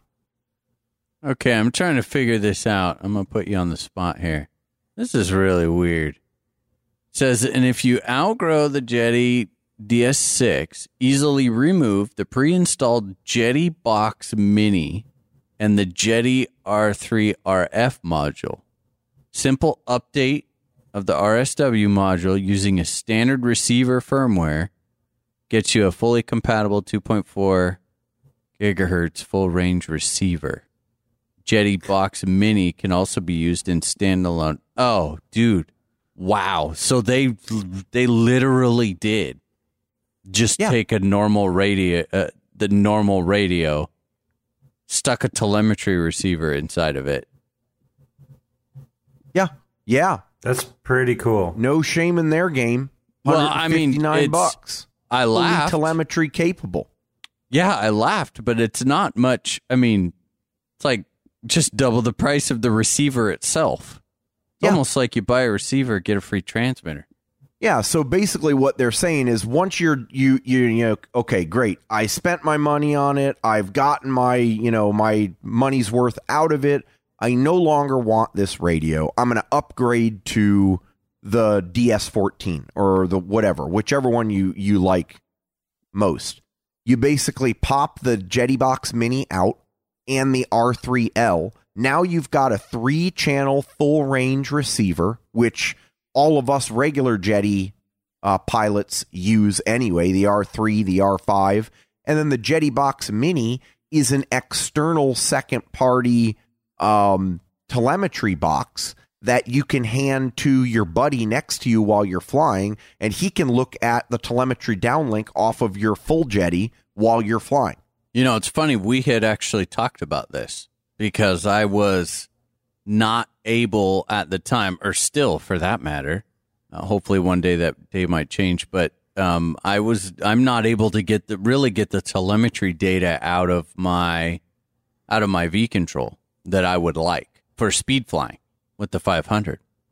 So we had looked at this like, well, crap, I'll just get one of the little JettyBox Minis and use the Jetty telemetry, put the receiver on there, and then I would have the full Jetty telemetry, which I personally think is right up there with the best of it. Yep. Yeah, so I think it's a really cool thing. I think it would be much less cool if the price was in and around the mid 200s, but I was personally blown away by how cheap this thing is. I mean, with what we spend nowadays, that's almost a no-brainer to me personally. I probably will end up picking one up over the winter and fool around a little bit with it as a buddy box just to get used to the system, because that's one of the only things I haven't messed much with my Jetty. Yeah, that's fair. Cool. So what do we got here with the Axon? Okay, so before everyone gets their hopes up, it's not ready yet. Okay? Did you expect anything different? No. I got to give them a hard time, obviously, because we have been waiting a long time. But we are very quickly nearing what I think is the true release of this. I was actually supposed to get a prototype to test. They're handing them out to some of us on the team right now. It was supposed to come in about a week or two ago. It didn't come in. It's probably going to be another week or two. At this point, it is what it is. I've waited long enough, so I'll wait another bit. But I'll tell you why I think we're near. And that is because BD has updated their main website to include it as an actual product with an actual price and a feature list. And so it's starting to look really real. What is that in US? Do you know off the top of your head? Yeah, so you have to remove the 19% VAT, which basically brings it down to €282, which if you convert is about $310. Okay. So pricier, certainly pricier than the, like an Icon or a 3Digi, but I'll be honest with you, it's cheaper than I expected it to be. And there's only one unit. There aren't going to be X's and SX's and whatever. It's just the Axon. So what's really nice about this unit, and we have been able to get access as the team, and now I think they just released it, pre-released it for the public to look at, to the software, the programming software, which they've put a lot of work into. You can go and get a feel for how they're doing things. And not surprisingly, the software, it takes a page out of the original Bavarian Demon software book, but it also looks a lot like, Icon or 3Digi in terms of the graphical user interface. So things are a lot bigger, a lot clearer, not a lot of small text, but still good descriptions. So you'll be able to see all the screenshots there in the show notes. One of the cool things, though, is it's going to have banks, which I think we've already talked about before. I know, banks, right? And electric and nitro governor, which everyone else has. But it also will have an intelligent vibration analyzer system, which basically means that as you record, it looks at the different frequencies, and then based on what frequencies it is, it will make a determination of what portion of the helicopter is most likely to contain the vibration, whether it be motor, head, tail, that sort of a thing, so that you're not, chasing it around without any good feel for things. It will have an iOS and Android app compatibility with Bluetooth so that you can program it right from the phone. Don't need to use your computer, plus Jetty integration so you can do it right off the transmitter. Same, self-leveling and bailout that made the original BD and Heli Command systems famous. I am excited. I think it's kind of finally coming. I'd be happy if we got it by sort of Christmas. It could be a nice winter release, early next spring, and then next season people will actually be flying them. Do you know if the Bluetooth is built in? I believe it is, yes. I have not yet heard of any modules that are needed externally, but I may be wrong on that. If you look at it, Nick, unlike a lot of the newer systems like the V-Bar, it doesn't have a lot of auxiliary ports. It kind of just has all of the servo inputs. I see ports on the sides. I see Spectrum ports on one side, and it looks like some sort of multi-purpose port on the other. So the other side is a governor sensor. That's all that is? Yep. Okay. And then, you've got the satellite port, so it still will work with satellites. Okay. So we'll have to see. Is that it? Let's see. No, Sage, you got one on here. Yeah, after a year of hard work by a very small dedicated team, AccuRC 2.0 is out and available for the public, and it is now only 55 pounds. Now, I haven't seen a US price released. Everywhere they're just saying 55 pounds. Must be a lot of code in there. 55 pounds. Yeah, it's heavy, man. That's right at the limit of hobbyist flight weight, isn't it? Do I have to get a 107 to use it? Yeah, unfortunately. No, it's bringing all kinds of new stuff, though. They added 3D sceneries. There are new models coming. And actually, as we've just been sitting here, about 10 minutes ago, I got a screenshot from the developer with one of my models sitting in the workshop.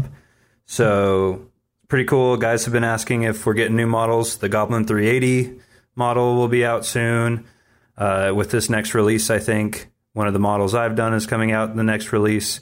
They've got some multi-rotors and racing modes. So there's actually, you can get online with your buddies, and there is an actual FPV racing mode, and you can actually do FPV races. Is there a difference between the real helicopters? You can do it with any of the models, I believe.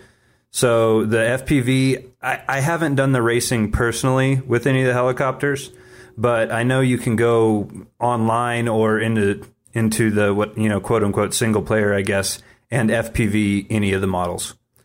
So I'm guessing you can race any of the models. I'm not 100% on that yet.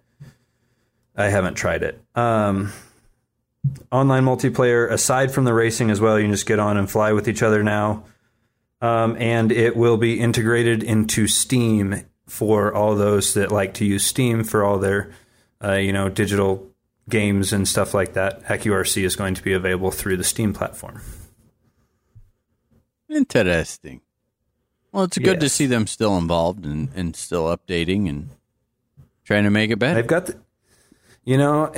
I've been using it for about a year now, and I use it and RealFlight about 50-50. each. And Real Flight, there's just something intangible about Real Flight that I don't know, I really like. But AccuRC just the physics are just there. Beyond any other simulator product, they're there. AccuRC feels more like an RC helicopter than anything else. And so I come back to it a lot. Even through the buggy testing all year, it's been the best. So I like it. I'm happy to see it moving forward. Maybe I might have to pick one up just to play with it, quit bagging on it, and actually give it a shot for once. Do you have boot camp? Yes. Okay, you should be good to go. Will it run with boot camp? Is it? Have they changed the requirements? Is it still a hog? It is way less of a hog than when it first came out. They switched the engine that runs everything, and but they also added some on the graphical end, so it's about where it was at the last release. It runs fine in boot camp from what I understand, but if you prefer parallels, it's not good. And that's fine. I wouldn't expect a sim to run good in parallels. Yeah, no sim really runs well in parallels. Well, hell, Next does. Oh, does it? It actually does. You have to give it, I give it about 3/4 of what I got, but I don't expect that. Like, I feel like... Why are you running Next in parallels? I've just tried it. I don't. Oh, okay. I know I run it on, but I wanted to try it, to be fair. Okay, then. Well, yeah. Jeez. Yeah. God. Yeah. Gosh. Duh. What'd you do in that situation? Get out of the news. That sounds like a good idea. Got anything else, Sage? Nope, that's it for me. Jesse, what's your news? Negative. Oh, you disappoint. The news is over. That's the news? All right. This just in. Well, we should move on then. This week's news is brought to you by Superiosity.com for superior quality web and mobile development and design with a 100% money-back guarantee. That's always on schedule and budget. Get the most from your website from www.superiosity.com or www.dudemanlarry.com. Not kidding. Check him out.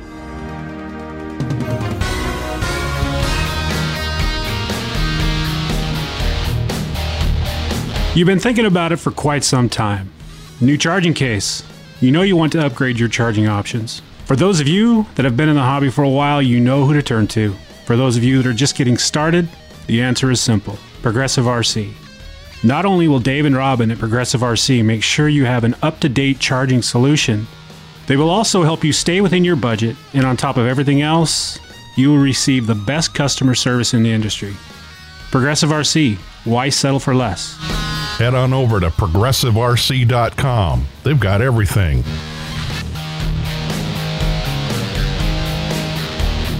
So, Dan, I have a question. And Jesse, you kind of alluded to this, or you questioned this, should I say, earlier. Now, Justin, you've been there. Sage, you have zero experience here. So, woo! Yeah, woo! I want to know, as far as, let's say budget within reason aside, I mean, no one's walking around like Tarek over here. But do you think that to maximize the enjoyment in the hobby, you need to own, I'm not going to say one of everything. I'm not talking about one of every model. But do you think that each of the main sizes, the main fuel types, and kind of the main little sections to the hobby provide enough value in each of them that in a perfect world you would kind of have one of each? No, absolutely not. No. And I'm going to tie this into one other point, kind of bring that, because I noticed, Nick, you actually responded to this post on Facebook, someone, and I can't remember who even started it, but it was something about the servos and the differences between high-end servos and lower-end servos. And I think that kind of comes down to kind of that enjoyment versus how much do I want to spend to create that enjoyment. Mm-hmm. For a long, long, long time. Now, granted, typically, as the saying goes, you get what you pay for. And there is some truth to that. But that doesn't necessarily mean you get what you pay for. It doesn't mean you can't enjoy the hobby. In other words, for a long time, I actually was flying, if you guys remember, on the Cyclic, I was flying Hyperion servos. Those were $45 digital servos. Yep. Did I enjoy the hobby when I was flying those? You damn right I did. And I didn't pay, I was paid $45 for those servos. Now, I tried one on the tail and it just didn't work. And we went down that road. We've talked about that. But there's some places where you can cut the corners and enjoy the hobby.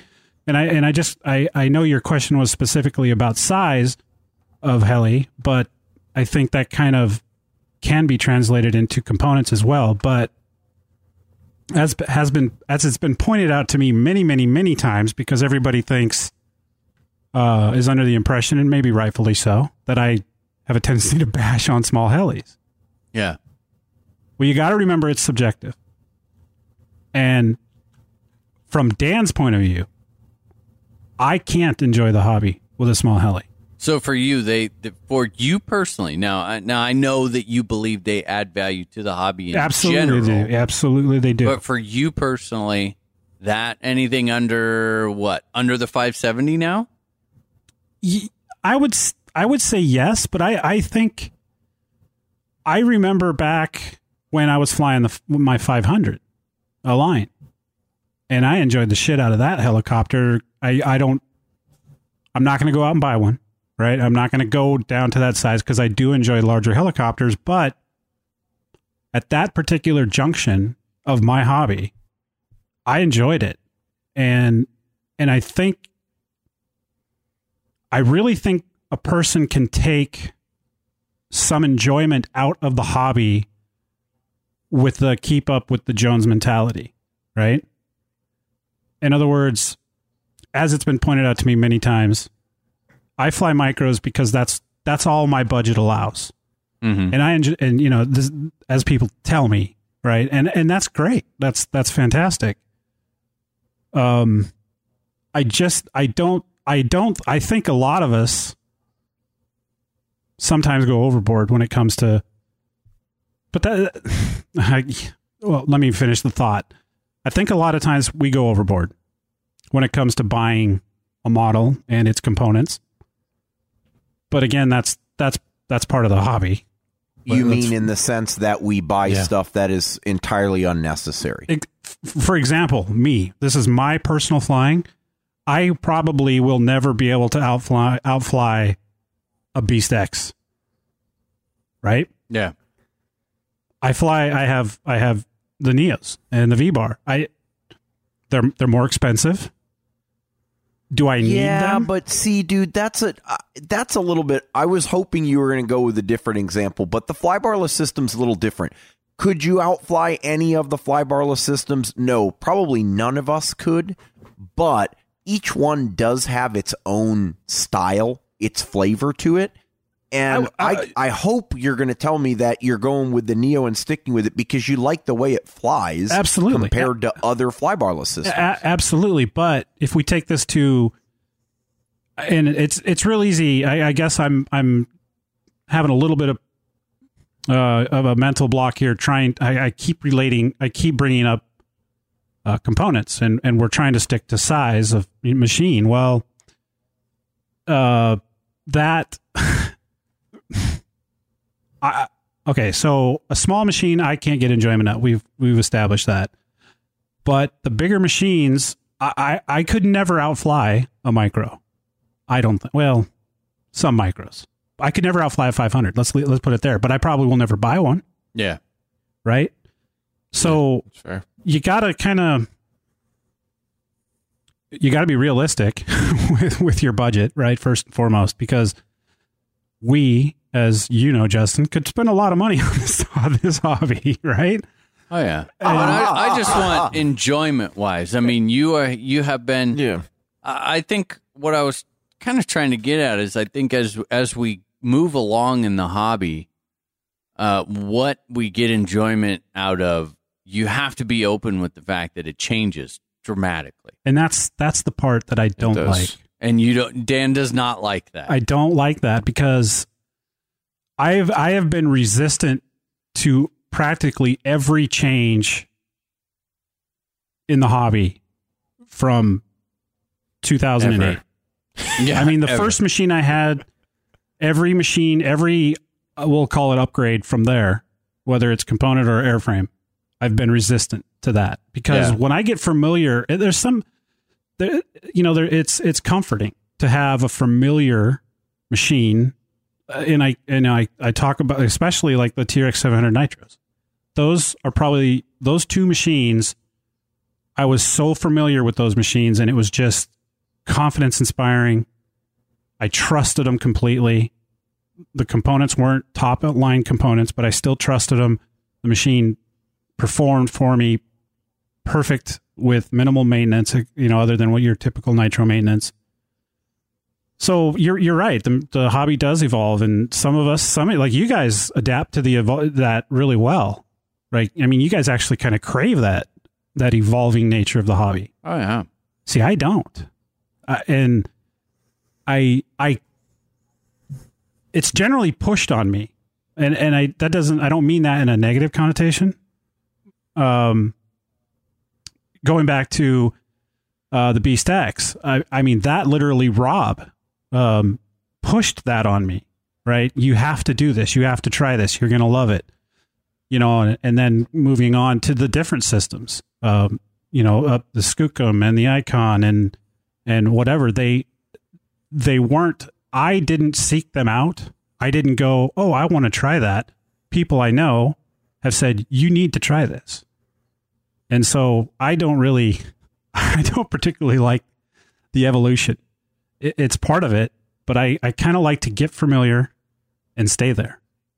And so for size and fuel type and all that, I think the only thing that I've seen you really budge on that you weren't expecting, like, was the 570.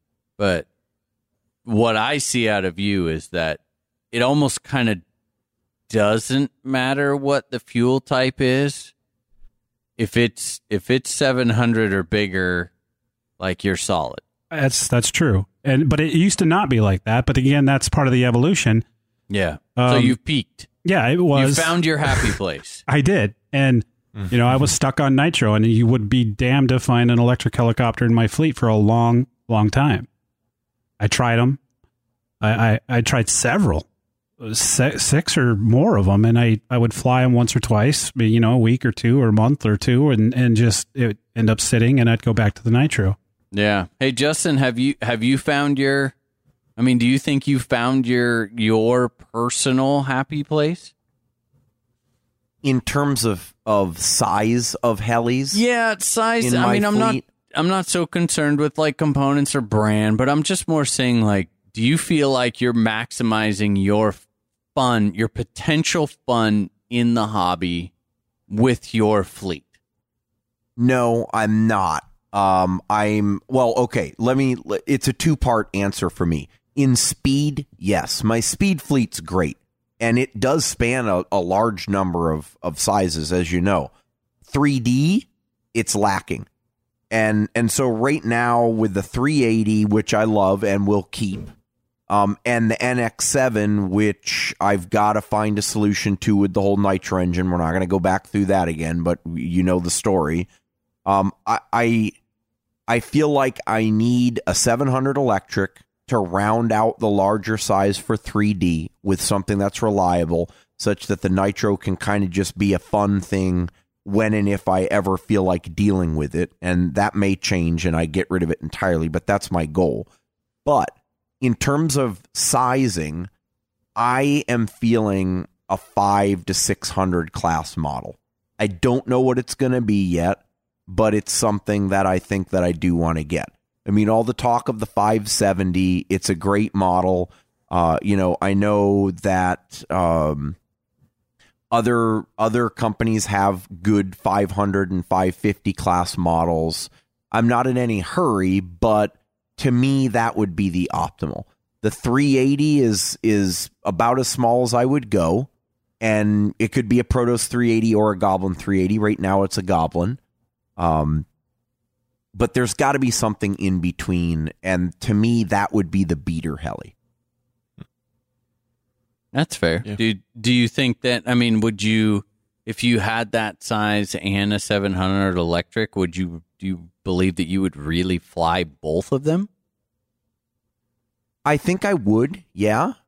Because if I'm going to go with that size, I'm going to want to try to keep it simple. And what I mean by that is basic, lightweight, reasonable priced setup with hopefully a single pack, right? A 6S or a 7S. Because the other thing is, right, I can use my 7S packs that I retire from speed, drop those down to a 500 or a 550, and all of a sudden that works perfectly fine. Yeah. Mm-hmm. No, that's fair. It's now, true. Sage, it seems like you are in a different spot. Is that true? Well, I differ a little bit because I have not made a foray into fuel helis at all. I haven't really. I can't say I haven't had the opportunity because I've outfitted and built from the ground up plenty of different airframes.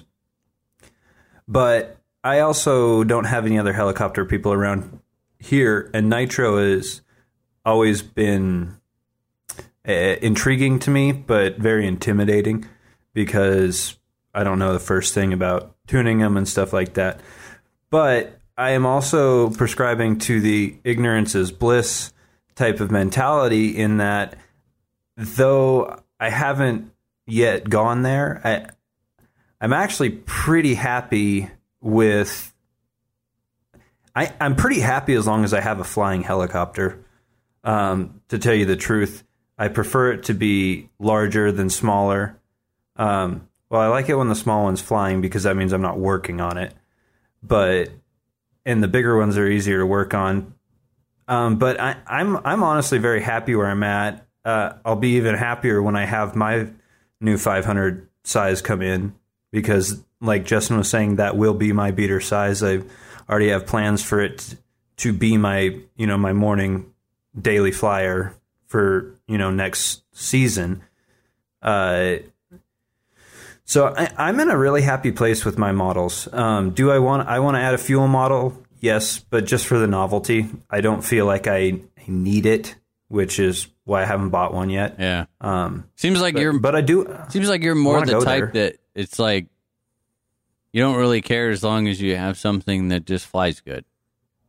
As long as it's flying good, because that's when I'm the happiest. The happiest I am is when I'm standing there, transmitter is in my hand, helicopter's in the air, and the helicopter is doing what I'm telling it to do.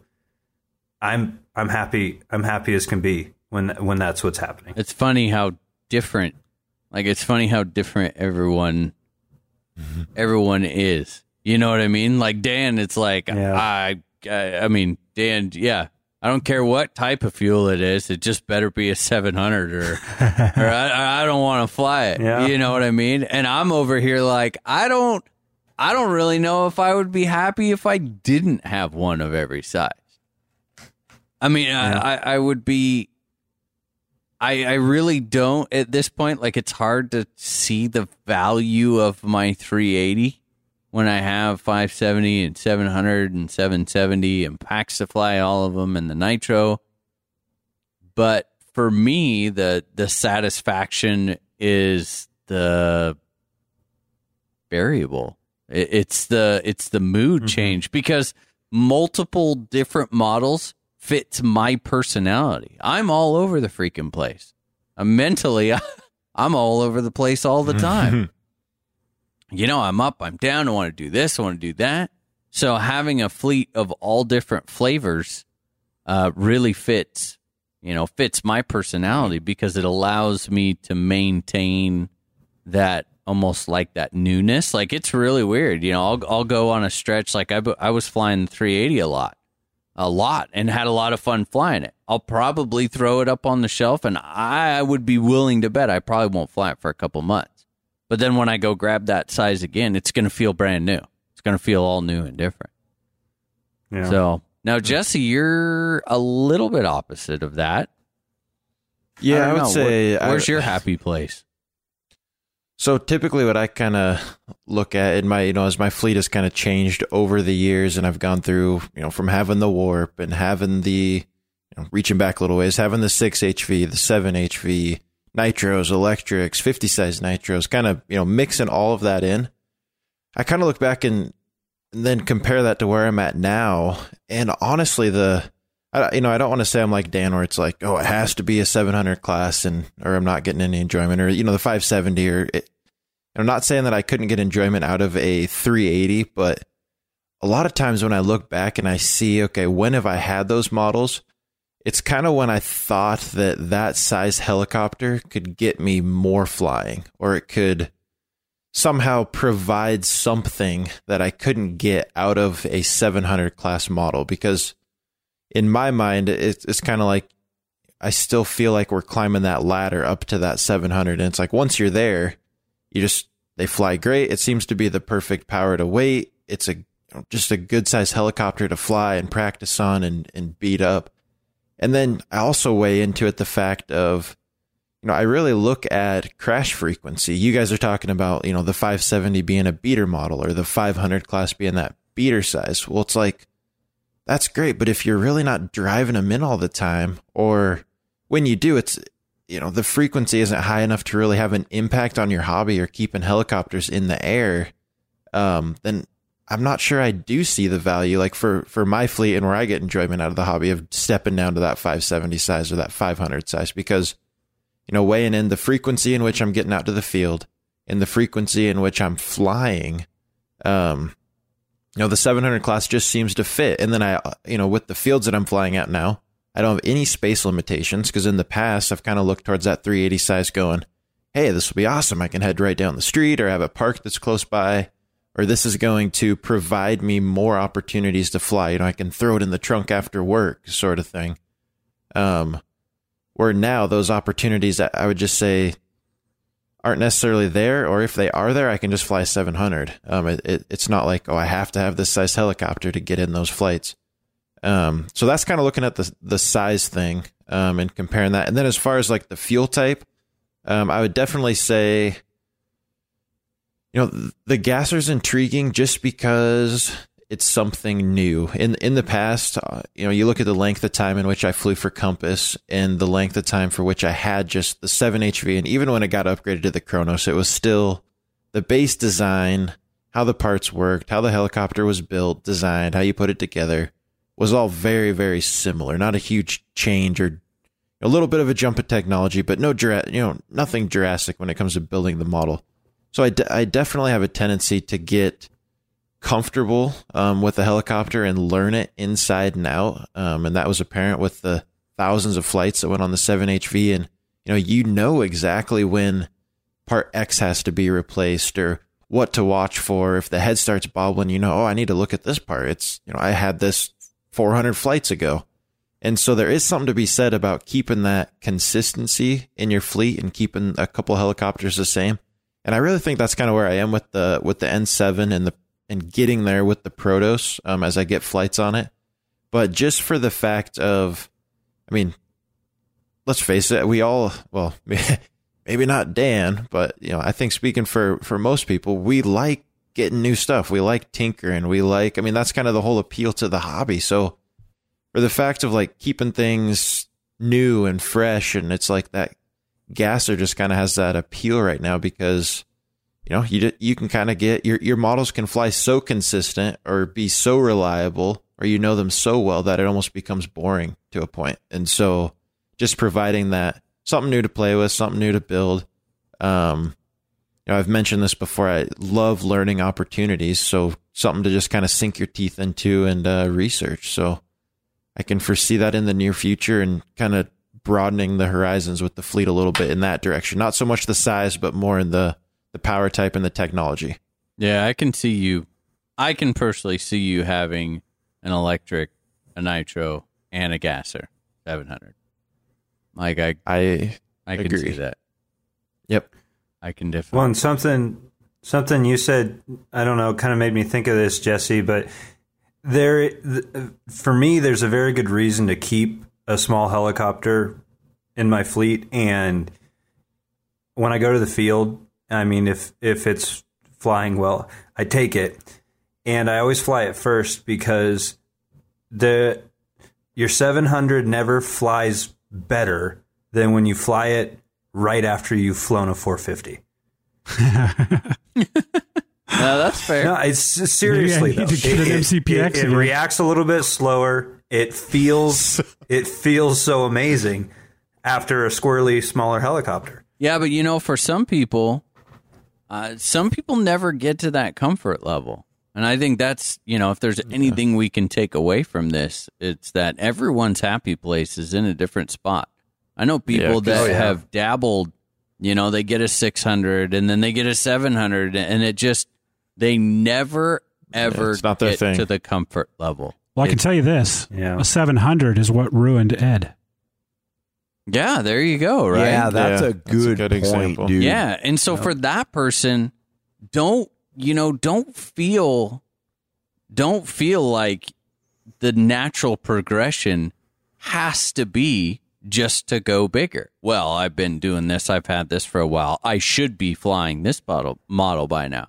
That's total PS. I mean, it really is. Yeah. You fly what gives you the most enjoyment and what you have the most fun out of. That's the correct fleet for you. Yeah, and if if you just resign to the fact that, what, God, I can't get comfortable either budget wise or just size wise on anything bigger than the 380 class. Now you might say, but you know what? I'll be damned. I want to have 5 of them. I want to have the X3. I want to have the the Goblin and the Protos and all of these. Then rock those. I actually know a fair amount of people that's what they do. They just love that size because they know, their comfort level's there. Life is good. That's okay. Let me add to that. You got to be honest with yourself, and I'll give you an example based on something Jesse had just said. A real world example for me. You might remember a few years ago, I guess it's been 3 or 4 years ago, I convinced myself that I needed a 500, and I bought a Goblin 500. Why did I buy it? I convinced myself that it's a small helicopter that I could put in my car, and I could go fly it at lunch at work. Remember, Nick? That's why I bought that. Yep. That's the reason I bought it. Mm-hmm. See, I did that knowing that I don't particularly care for small helicopters. So what I mean by be honest with yourself is if you can truly be honest with yourself, you're going to save yourself a lot of money, because that was a purchase that I had talked myself into, because I convinced myself, oh yeah, this is perfect. I'll fit it in my car and I'll take it to lunch, which I did 3 or 4 times, but the enjoyment wasn't there. Except for the fact I hate that size. And so what did it end? It ended up sitting, and eventually made its way to Nick, where I think Nick still kind of has it. It's changed. It's evolved. Yeah, it's converted. But Yeah. That's a really good point, Dan. And I feel like all of us have been there at least once, if not multiple times in the hobby, where you've just got this itch. You get it in your head that this would be a cool situation for your case, being able to fly at work, at lunch, or whatever. And you just go through with it. And all the while, I bet you that whole time you were thinking, this isn't going to work out. I'm going to get rid of this thing. yeah, I was like, I'm going to make it work, but I went into that knowing It wasn't going to work. It wasn't going to work. I like big helicopters. That's all there is to it. And, Yep. so you can save yourself some aggravation there. Just, Some money. some money. Yeah. Yep, Cool. for sure. Well, that's a good. I like that. It makes me feel warm and fuzzy, and I hope everyone else just walks away from it okay with what they're doing. You know? Enjoy the hobby, regardless. Yes, enjoy the hobby. It's your Doesn't hobby. matter the size, doesn't matter the brand. It's whatever puts the biggest smile on your face. And if having 20 different helis and flying one each time you go out to the field is it, then do that. And if it's having 5 of the same 450, the exact same thing, if that gives you the enjoyment, then that's what you should be doing. And another thing that we say quite often is if you find yourself in a down turn of flying for whatever reason, whether it's motivation or some other life responsibility, don't get down on yourself. Don't sell your shit. Yeah, don't sell it. That's the key. Don't sell it. Accept that it's okay to be in a slump. It's okay to let your heli sit for a month or 2 or Yep. 3. Yeah. You bet. Don't get rid of it. No, You'll regret it. you'll want to come back. Cool, man. Excellent. Yeah. Good talk. Yeah. Good talk, boys. Yeah.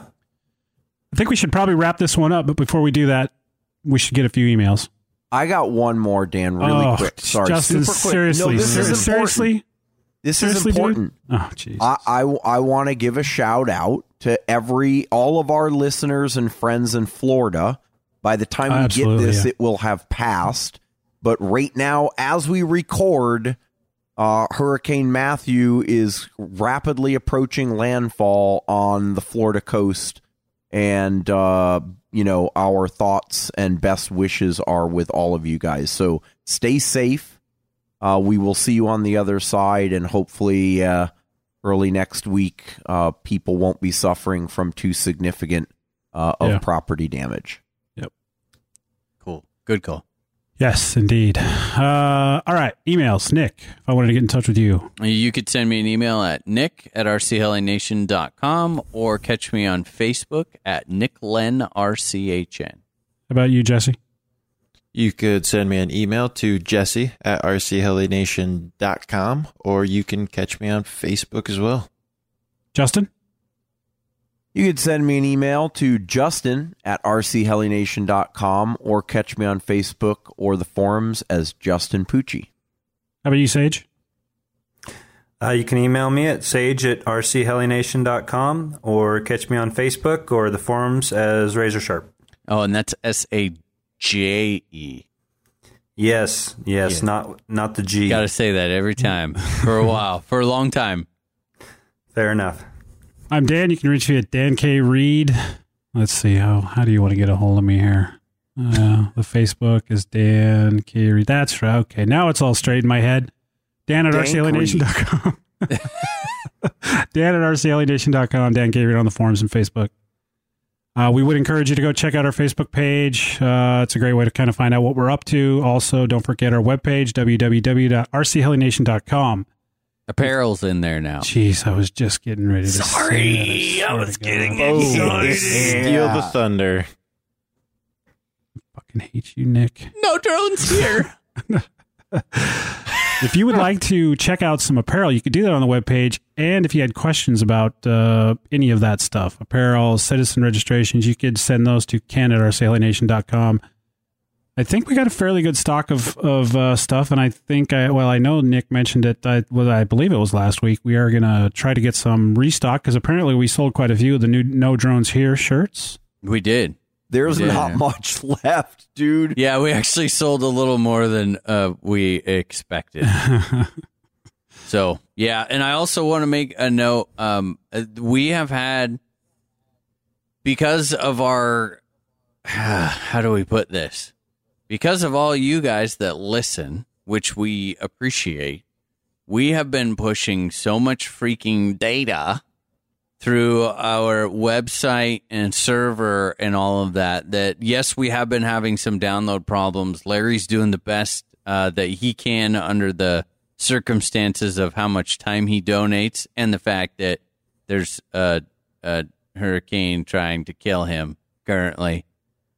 We're just working through trying to see what's going to be best with us. Because we do a 2-hour show every single week, that means we have an almost silly amount of data that goes through our stuff. There's my technical term, right? It pisses off the servers. It pisses off a lot. It's just it's because we have stuff everywhere and such a high quantity for what we're trying to do. We'll call it on a budget so that we can keep doing it. The podcast, free of charge and all that good stuff. So just bear with us. We're trying to find the best solution. We're kind of dancing around that, how do we build a cheap helicopter that still works every single week? And Larry's doing his best to help us with it. So if it doesn't work, give it a little bit, give it a day or so and maybe retry it. He's been getting them fixed usually within 24 hours. It just hasn't quite been the normal snappy every Monday morning like we're used to. Damn computers. I know. It's freaking tough. Apparently, when you want to take over the world, there's more stuff that goes along with it. Yeah. Alrighty. Well, on that note, guys, I think we'll wrap this one up. This has been episode 252. We sure hope you enjoyed listening to it as much as we've enjoyed making it. Have a good week. We'll see you next Monday. Someone buy that 1600. And it's cold in here, Nick. Very cold. Later. Take it easy, guys. Later. This has been a production of RC Heli Nation LLC and is brought to you by BK Designs, Soco Heli Tools, Progressive RC, Rev Electrics USA, Lower Heli, Superiosity, and MSH USA. If you have any comments, questions, or suggestions, please feel free to send us an email.